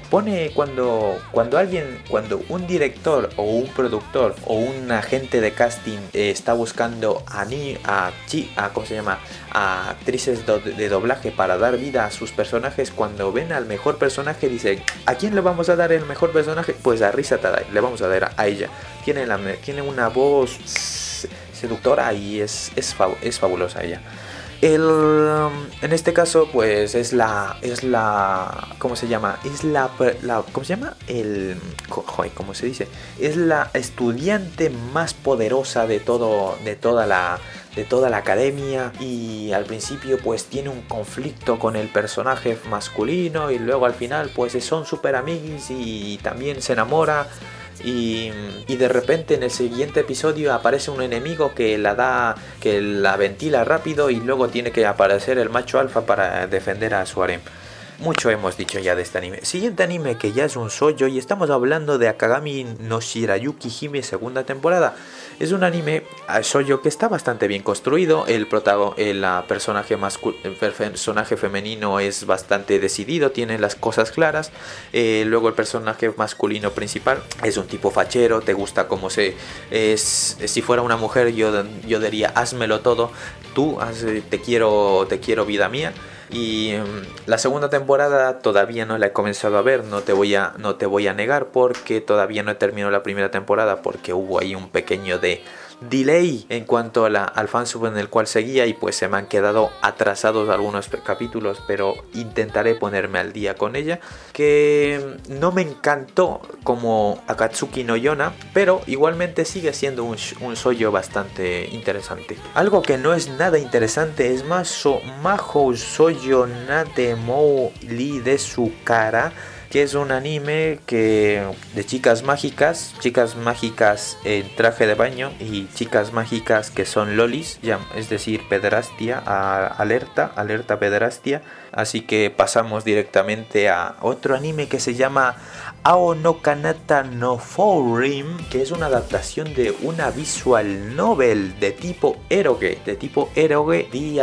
Dígase aquella visual novel en el que el jugador se tira o tiene relaciones sexuales con cada una de las protagonistas femeninas de todo el juego. Y es que con este tipo de, ¿cómo se llama?, de primicia, de toques de dónde viene esta novela, este anime, ya te puedes imaginar lo que puede ser este anime, ¿no? Pero sorprendentemente, para el tipo de material del cual ¿cómo se llama?, el del cual es adaptado, es sorprendente, me ha gustado, está bastante bien, está muy bien llevado, no tiene mucho fanservice, tiene algún momento, pero joder, me hubiese esperado muchísimo más. No tiene tanto fanservice. ¿Cómo se llama?, el foco de la historia, vamos a ver, ¿de qué va la historia? La historia se supone que nos encontramos en un mundo alternativo, o un mundo contemporáneo alternativo, en el cual un grupo de científicos o lo que sea descubre unas nanopartículas, por la cual estas nanopartículas las metes en los zapatos, y una vez metes estas partículas en los zapatos, a partir de ahí de esas puedes volar. Y luego avanza la tecnología y todas estas cosas, y ahora con la gente voladora pues se arman los típicos torneos que se llama Flying Circus, y esa es la idea del anime. Seguimos a un grupo de un grupo de chicas que apuntan que van a la escuela, y que a lo largo del año pues tendrán algún torneo de esto, en el cual pues compiten por ser la mejor del Flying Circus. En este caso nuestro anime comienza cuando una chica recién llegada al pueblo llega a esta isla en la cual hay este tipo de competiciones, que es la típica niña de pelo rosa, tontorrona, pero con gran energía, que quiere aprender a volar, y que se unirá a este club un club de su instituto, que se dedica a este tipo de actividad. En este club se encontrará pues con el protagonista masculino de la historia, una compañera de clase, una morena, y una lesbiana que siempre persigue a la morena, una pequeña loli. Y a lo largo de los capítulos vemos como a la pelo rosa va mejorando, entrando en este mundo del Flying Circus. Vemos como le pone mucho entusiasmo y tiene mucho potencial en esto del vuelo aéreo. Y es que antes de ser un anime de fanservice descerebrado que no tiene ningún tipo de sentido, tiene una historia que es bastante estándar, pero los personajes se van desarrollando bien. El foco principal de la historia no es el personaje masculino, no es una masturbación al personaje masculino. Es decir, hay toques, sí, hay ligeros toques de que el personaje masculino pues es al que le hacen algo más de caso, pero los problemas que le puedan ocurrir, y bien sea a la morena o a la esta de pelo rosa, lo intentan solucionar por ellas mismas o bien ayudándose entre ellas dos, porque se convierten en amigas y todo esto, y se embancan y son colegas y se ayudan entre las dos para mejorar. Si bien al protagonista masculino pues termina siendo su entrenador en el vuelo, es decir, el flaco les dice las directivas de cómo tienen que volar, cuando hay una competición pues les dice pues vamos a seguir esta estrategia. Pero cuando en el plano personal no es el foco principal de la historia, y eso está bien porque ellas mismas pues siguen su propio desarrollo, ellas mismas pues se van buscando, se intentan buscar la vida por ellas mismas sin necesidad de recurrir al personaje masculino que les solucione la vida. Además de eso, también tiene una cosa muy buena, y es que los enemigos o rivales que se van a encontrar en esta cosa del Flying Circus no son malos, son competencia, es una competencia. Hay otro personaje masculino que es la hostia de bueno en este deporte, ¿vale? Pero si bien a veces pone cara de así de maloso, el tipo se la banca. Es un tipo, cuando una vez termina la competición o termina el torneo o termina ¿cómo se llama? La práctica o lo que sea, es un tipo que se la banca, es un tipo al cual las flacas estas se acercan al otro tipo y le dicen: oh, tío, has volado estupendamente, si me das algunos consejos sobre cómo volar. El tipo no tiene ningún problema, se les dice: pues mira, te voy a dar un pequeño consejo para que puedas mejorar en esto. Y luego me gusta, es decir, todos los enemigos, incluso luego el enemigo final, tienen sus propias, ¿cómo se llama? Sus propios motivaciones, y sus motivaciones no son eliminar al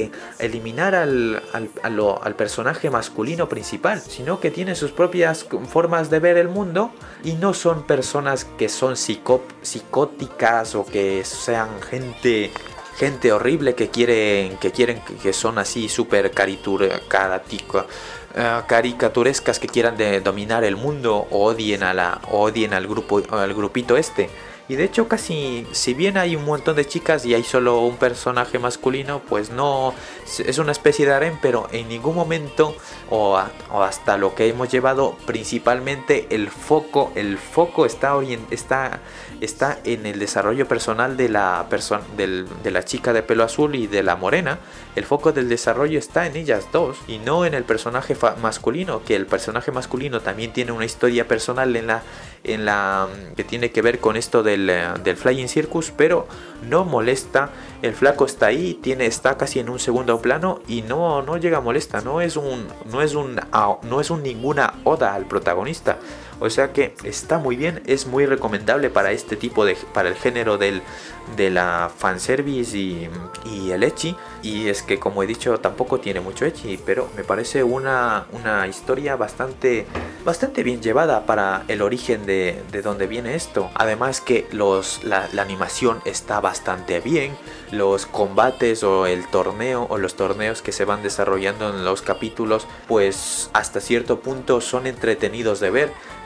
Como vuelan en el cielo y todo eso, pues está bastante bien montado. O sea que me ha sorprendido gratamente este anime, que yo francamente lo veía, yo ya lo veía como igual que el otro, el Shingeki, ¿cómo se llama? El Sayaku no Bahamut, del loco de flaco con su harem. Yo firmaba que este anime iba a ser igual al anterior, pero me ha sorprendido gratamente que no es así y está bastante bien llevado. Los personajes me están gustando, la historia es entretenida y la animación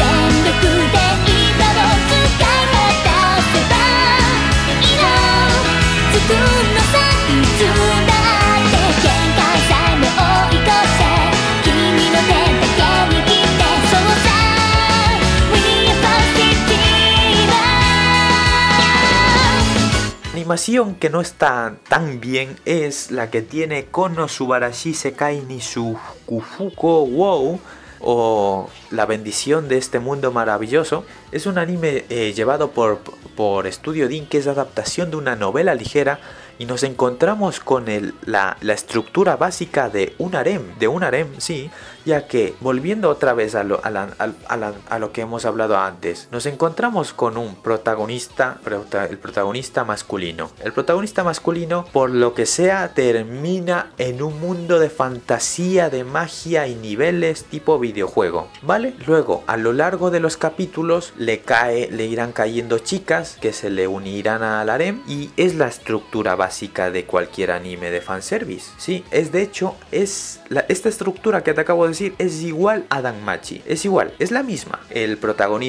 Tenemos un protagonista masculino, tenemos a una diosa que está al lado suyo, que comienza con ella, luego aparecerán otros personajes femeninos, primero una loli y luego otra flaca. Igual, lo mismo, pero esto está orientado a ser una parodia de lo otro. Es decir, la gracia de este anime está en que sabe que es una novela ligera, sabe que esto es un harem, y le da una vuelta de tuerca a la comedia, ya que está muy bien llevada. El protagonista es un hijo de puta. Es decir, es el tipo de protagonista que es un cabrón, pero digamos un cabrón como podría ser tú o como podría ser yo, ¿no? Porque para facilitar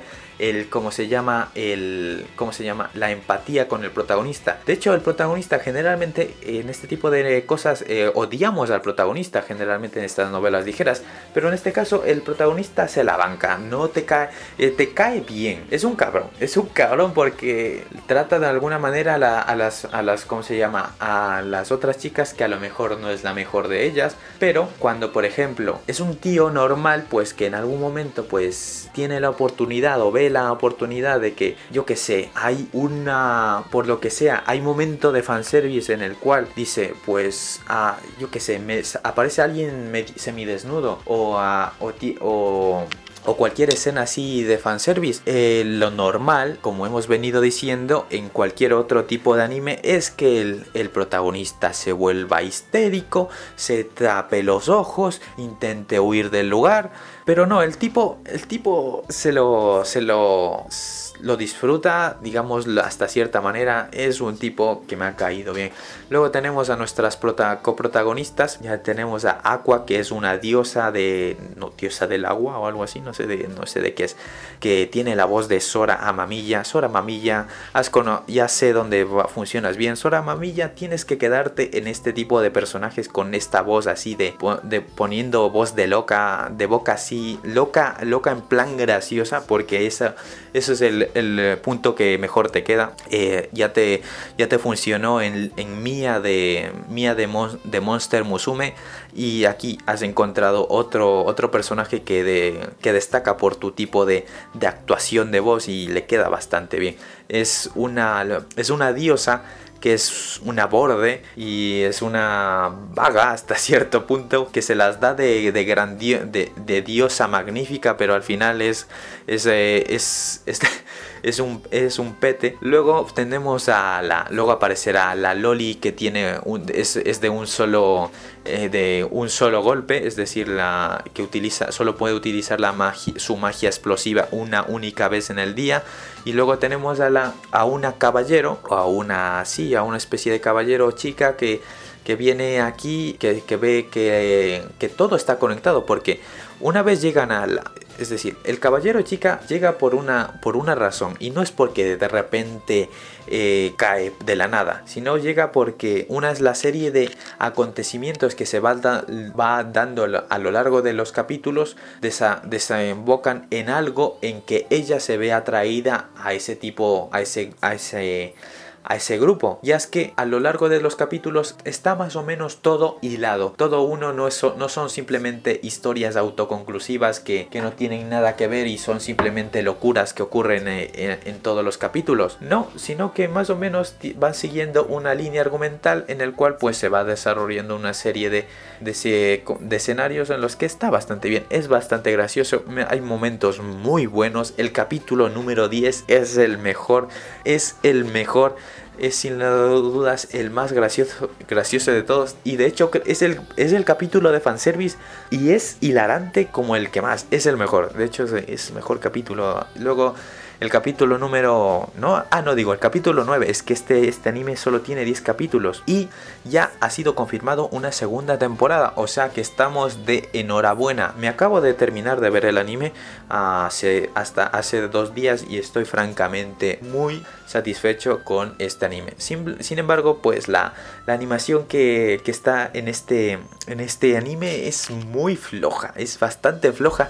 Pero igual así se la banca. La animación está muy irregular, pero aparte de eso, igualmente el diseño de personajes está muy planos, pero igualmente se la banca el anime. Está bastante entretenido de ver. Es bastante gracioso como parodia de todas estas miles de novelas ligeras en el cual hay un personaje masculino rodeado de chicas.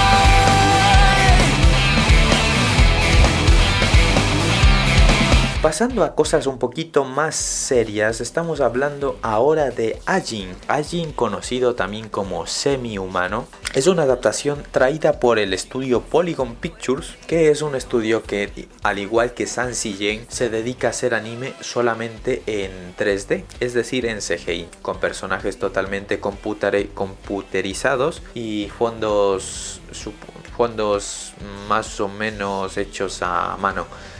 Y es que si ponemos en una balanza la calidad de animación entre Ajin, que es de Polygon Pictures, y en el otro lado ponemos a Bubuki Buranki, que es de Sansei, hay una clara diferencia en el que el CGI de Bubuki Buranki, el primero anime del que ya hablamos, está mucho mejor, porque el anime como tal, ese anime arriesga mucho más, tiene mejores efectos, los fondos son mejores, la animación de los personajes es mucho mejor, a pesar de estar hechos en CGI, intentan arriesgar y intentando poner las expresiones de los personajes como anime de dibujado a mano, cosa que es muy difícil, sobre todo por la cosa esta de que son hechos en 3D y hay hasta ciertos puntos hacerlo esas cosas, eso de 3D, pasarlo a unas expresiones típicas en los cuales los personajes se quedan con los ojos en blanco o tienen la boca o ponen sonrisas exageradas, es complicado de pasarlo al 3D por el mismo hecho de que va a quedar muy raro, pero en este caso queda mejor. Y Ajin, al pesar de ser un anime mucho más adulto, más seinen, no se la banca tanto porque tiene una animación un poco más limitada, los personajes se mueven un poco más rocosos, pero aparte de eso vamos a hablar de qué va este anime. De este anime se supone que nos traslada a a un mundo contemporáneo japonés en el cual resulta que existen unos seres llamados Ajin, por los cuales en realidad son seres humanos, pero son seres humanos inmortales, los cuales no pueden morir y tienen una especie, cada uno de estas personas Ajin tienen como especie de poderes especiales por los cuales tienen como una proyección de un fantasma que es una especie de ser de unos 2 metros de forma semi-humana que está cubierto de como una especie de vendas o algo así, cosa rara, y los cuales estos Ajin, estas personas que aparte de eso no parece que tienen unos poderes extremadamente espectaculares y bombásticos en este aspecto de que por ejemplo pueden hacer explotar una casa o pueden incendiar cosas. No, simplemente que tienen una proyección en la proyección pues a lo mejor pues es más fuerte y todo eso, pero aparte de eso no tienen mucho más, aparte de que son de que cuando esa persona por lo que sea resulta herida mortalmente o muere, puede revivir. Y es que a partir de esa premisa el anime se monta en una especie de realidad, ¿cómo se llama? Pseudo realidad, en el cual pues estos Ajin son vistos como presas de caza, ya que al ser tienen la capacidad de revivir, pues tienen el ejército, o mejor dicho, el gobierno quiere atraparlos porque para hacer pruebas médicas, ya sea de cualquier tipo, anatomía, ¿cómo se llama? Pruebas con medicinas, pruebas con armas biológicas, pruebas con cualquier tipo de cosas, sobre todo con humanos, es decir, cualquier tipo, es decir, la industria química, alimentaria, de guerra, toda esta industria pues utilizaría a los Ajin para intentar desarrollar sus productos. Y claro, pues son personas muy valiosas por los cuales son perseguidos y pues parece que como que vendidas al mejor postor. Y ahí es cuando desarrollan la cosa en el que pues la sociedad pues han convencido a la sociedad de que los Ajin no sé si son unos enemigos, pero sí no son humanos, o sea que cuando una persona se descubre que es un Ajin, ahora resulta que no es un humano y ahora pues tienen que es decir, cualquier persona los denuncia para que se lo lleven y como no es humano pues eso es deber de cada ciudadano, ¿no?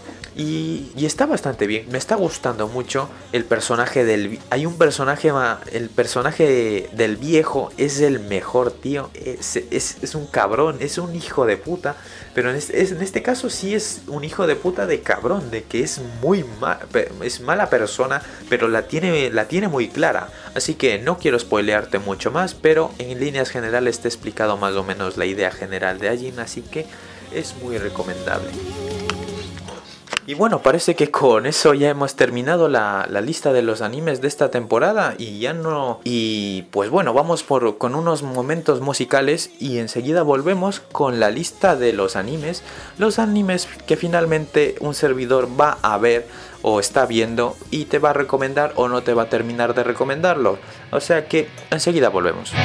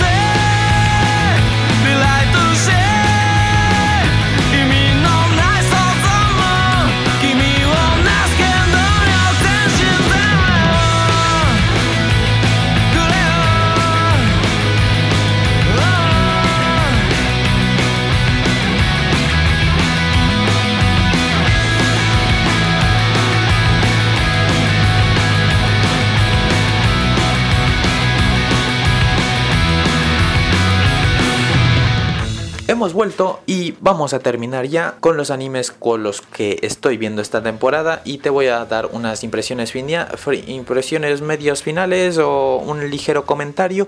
Te voy a decir dónde lo estoy viendo y te voy a recomendar o no recomendar hasta cierto punto cada uno de los animes. Así que vamos a comenzar con el primero, que justamente es el primero del que hemos hablado, y es Princess of Stride Alternative, que ya habíamos comentado. Dentro de lo que cabe está destinado más a un público femenino. No me está desagradando demasiado. Lo seguiré viendo, y a menos que el fansub por el cual estoy siguiendo no se pare más, que estoy viéndolo por Yuma Anime X, que se quedó Yuma Anime creo que se llama, ya no me acuerdo ahora. Pero este fansub lo estaba sacando y se quedó estancado en el capítulo 4 y ahora veremos. El siguiente que voy a seguir viendo y que no sé si no sé si recomendártelo o no es Musagi no Phantom War, el último anime de Kyoto Animation, que actualizando desde lo que he hablado antes en el inicio del podcast. Ya he visto el capítulo número 11 y ha sido otro anime y ha sido otro episodio autoconclusivo que no llevaba a ninguna parte, y ahora solamente quedan 2 capítulos más. No sé qué va a pasar y pues por fanservice puede que esté entretenido si quieres echarle un ojo, o si no pues no sé. No, aparte de eso no tiene mucho más. De la animación, por ejemplo, que está muy bien, pero aparte de eso los personajes no te llamarán la atención.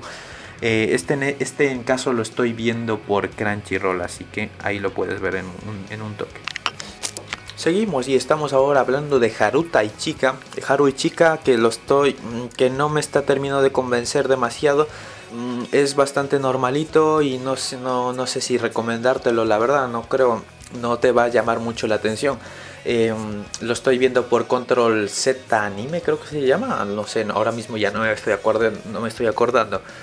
El fansub de Control Z creo que se llama, más o menos, no me acuerdo. Pero es un anime no especialmente recomendable, no lo es. Asimismo tampoco es recomendable Active Raid, que lo puedes ver por Crunchyroll, y es un anime de mechas que pues no sé qué va a pasar.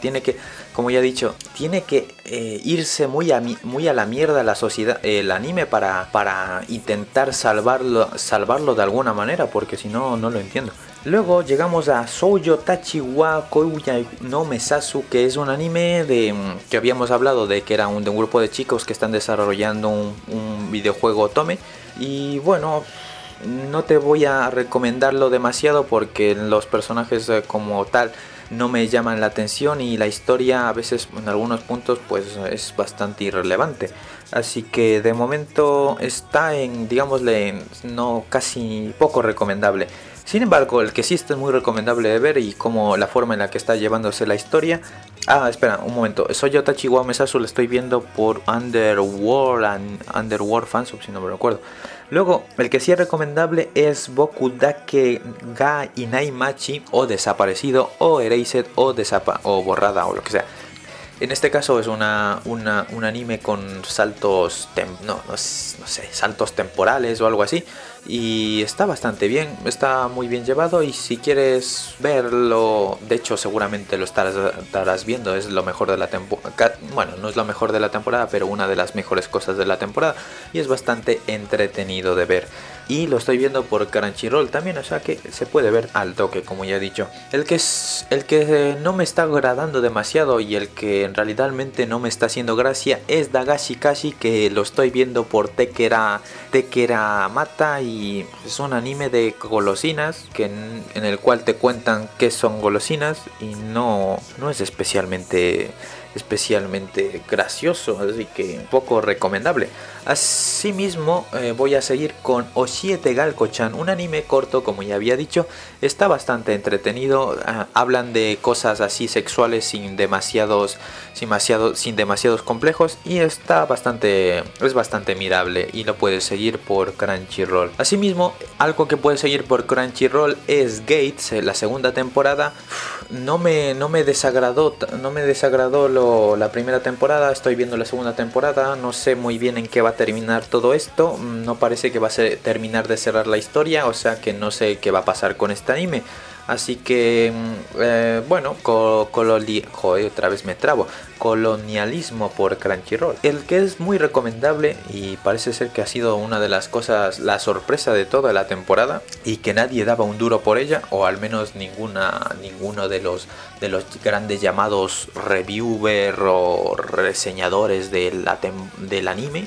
Es Shoujo Genroku Rakugo Shinju, la historia de unos chavales que hacen Rakugo, que está bastante muy bien llevada, es muy bueno, muy interesante lo que cuentan y lo puedes ver por Crunchyroll.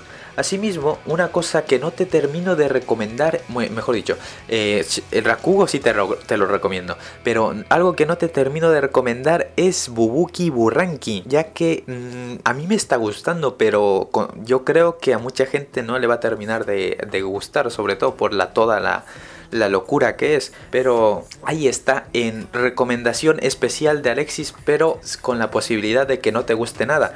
Está también en Crunchyroll. Ahora hablamos de Nijiro Days. Y Nijiro Days, como ya he dicho, es un anime de shoujo que está bastante entretenido. Me gustó el manga, y si te gustan las temáticas así de shoujo, yo te lo recomiendo y está bastante mirable de ver.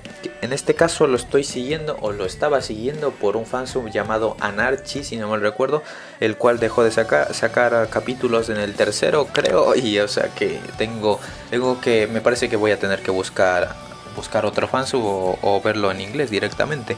Ahora al siguiente anime, que también este sí te lo recomiendo, es Dimension W. Dimension W está bastante bien, los personajes muy molan.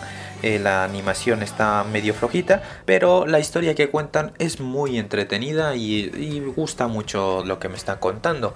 Y en este caso lo estoy viendo por ¿cómo se llama? El streaming de, ¿cómo se llama?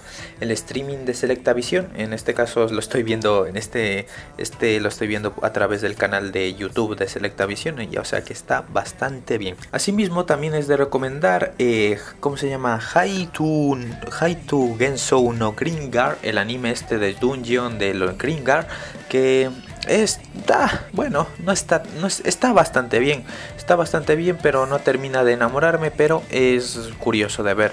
Lo puedes ver también, este no estaba en Crunchyroll, lo veía a través de este fansub. ¿Cómo se llamaba este fansub que se me está escapando? No me acuerdo ahora mismo, perdona. Luego, el siguiente anime que también te lo voy a...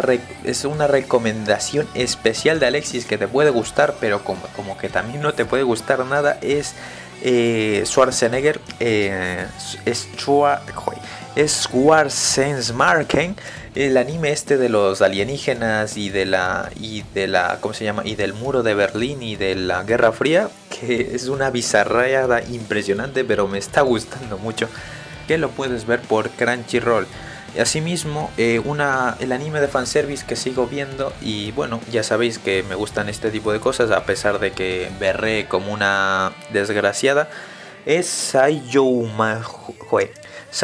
Muhai no Bahamut, la historia del Bahamut más débil. Este anime de fanservice y de infinitos tratos en el mundo medieval, lo podéis ver también a través de... no está en Crunchyroll, está en este fansub que ahora mismo no me acuerdo cómo se llama. Sí, no me acuerdo ahora mismo. Te recomendaría Kagami no Shirayuki segunda temporada, pero todavía no la he comenzado a ver, o sea que haría mal por mi parte.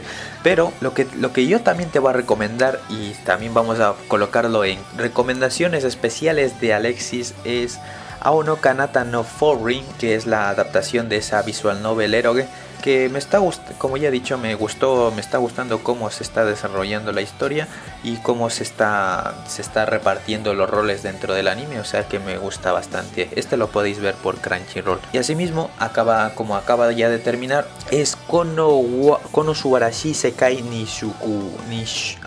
Nishukufuku, que es el anime conocido como Konosuba. Konosuba es el anime de comedia de la temporada. Está realmente impresionante, gracioso. Es muy recomendable, creo que te va a gustar. A mí me ha gustado mucho y como ya he dicho, lo he visto por Crunchyroll. Y finalmente, ya para terminar esto y para cerrar el podcast vamos a hablar a la última recomendación de esta temporada. Es Ajin, la historia de esto de las personas inmortales que no pueden morir, que lo estoy viendo a través de Tekeramata y está bastante bueno. Y bueno, eso ha sido todo por esta temporada. Ha sido una temporada, está siendo una temporada que pues me ha gustado. Ha habido muchos estrenos que me han sorprendido. Ha habido animes que no pensaba ver y ahora me he subido. De hecho, en esta temporada, sin comerlo ni beberlo, me he montado en 3 animes que no tenía pensado ver, como es el Schwarzenegger, el Bubuki Buranki y Sangoku Rakugo. Son 3 animes que no pensaba ver, pero me vi el segundo capítulo de cada uno de ellos y me gustó bastante, o sea que lo seguí viendo y ahí los tenemos. Por el resto de los demás ya he hablado por mucho tiempo. No sé, espero que este podcast dure algo menos respecto a las anteriores, pero como siempre me alargo un montón. Lo intento cada temporada, pero siempre me termino alargando horas y horas. Y no sé si eso es bueno, y no es bueno, de hecho no es bueno, no te voy a negar, no es bueno que me alargue tanto. Cositas para conectarnos y mantenernos en línea. Bueno, pues tenemos una página de Facebook que se llamaba, ¿cómo se llamaba? Anime Z. Anime Z es la central de lo que vendría a ser nuestra network, entre comillas, ya que ahí está, pues me podéis encontrar para cualquier cosa. Allí pues comparto fotos de cosplays y bueno, de vez en cuando y bueno, estoy ahí para cualquier cosa. ¿Qué más iba a comentar? El canal de YouTube, como siempre ya he hablado a lo largo de todos los podcasts anteriores. Tenemos un canal de YouTube que se llama Alexis Z, que lo buscas en el buscador de Facebook, en el buscador de YouTube, y ahí lo encuentras con el loguito de la estrellita loca, esta de blanco y negro, una especie de ruedecita giratoria que es el avatar de mi canal que actualmente se encuentra en muy buen estado. No tengo actualmente ninguna notificación de copyright y está todo en verde. Estoy muy contento. El aumento y las suscripciones al canal están en muy buena forma. Actualmente, justo hoy, está en 2500 suscriptores. Muy bien, el progreso que vamos teniendo a lo largo de cada trimestre es muy, al menos para mí, me agrada mucho cómo va avanzando, cómo nueva gente se va suscribiendo. O sea que si queréis verme también podéis ir a echar un ojo a esos vídeos y pues me decís todo lo mal que están ahí, que siempre es de agradecer para intentar mejorar. Así que eso ha sido todo por esta temporada. En el canal de YouTube ahí ya están subidos las previas de temporada, la previa de temporada dividido en 3 partes de la temporada de primavera, así que ahí ya está disponible para que lo podáis ver. Y poco más, de hecho debería haberme recopilado algunos saludos que tenía ahí en el vídeo del especial de 2000 suscriptores, pero se me olvidó y nada, a lo mejor lo rescato para el próximo podcast. Así que bueno, chicos, ha sido un placer. Esto ha sido Anime Chaos Podcast, revisando la temporada de primavera, de invierno de 2015, invierno de 2016. Mi nombre es Alexis y nos vemos en la próxima temporada.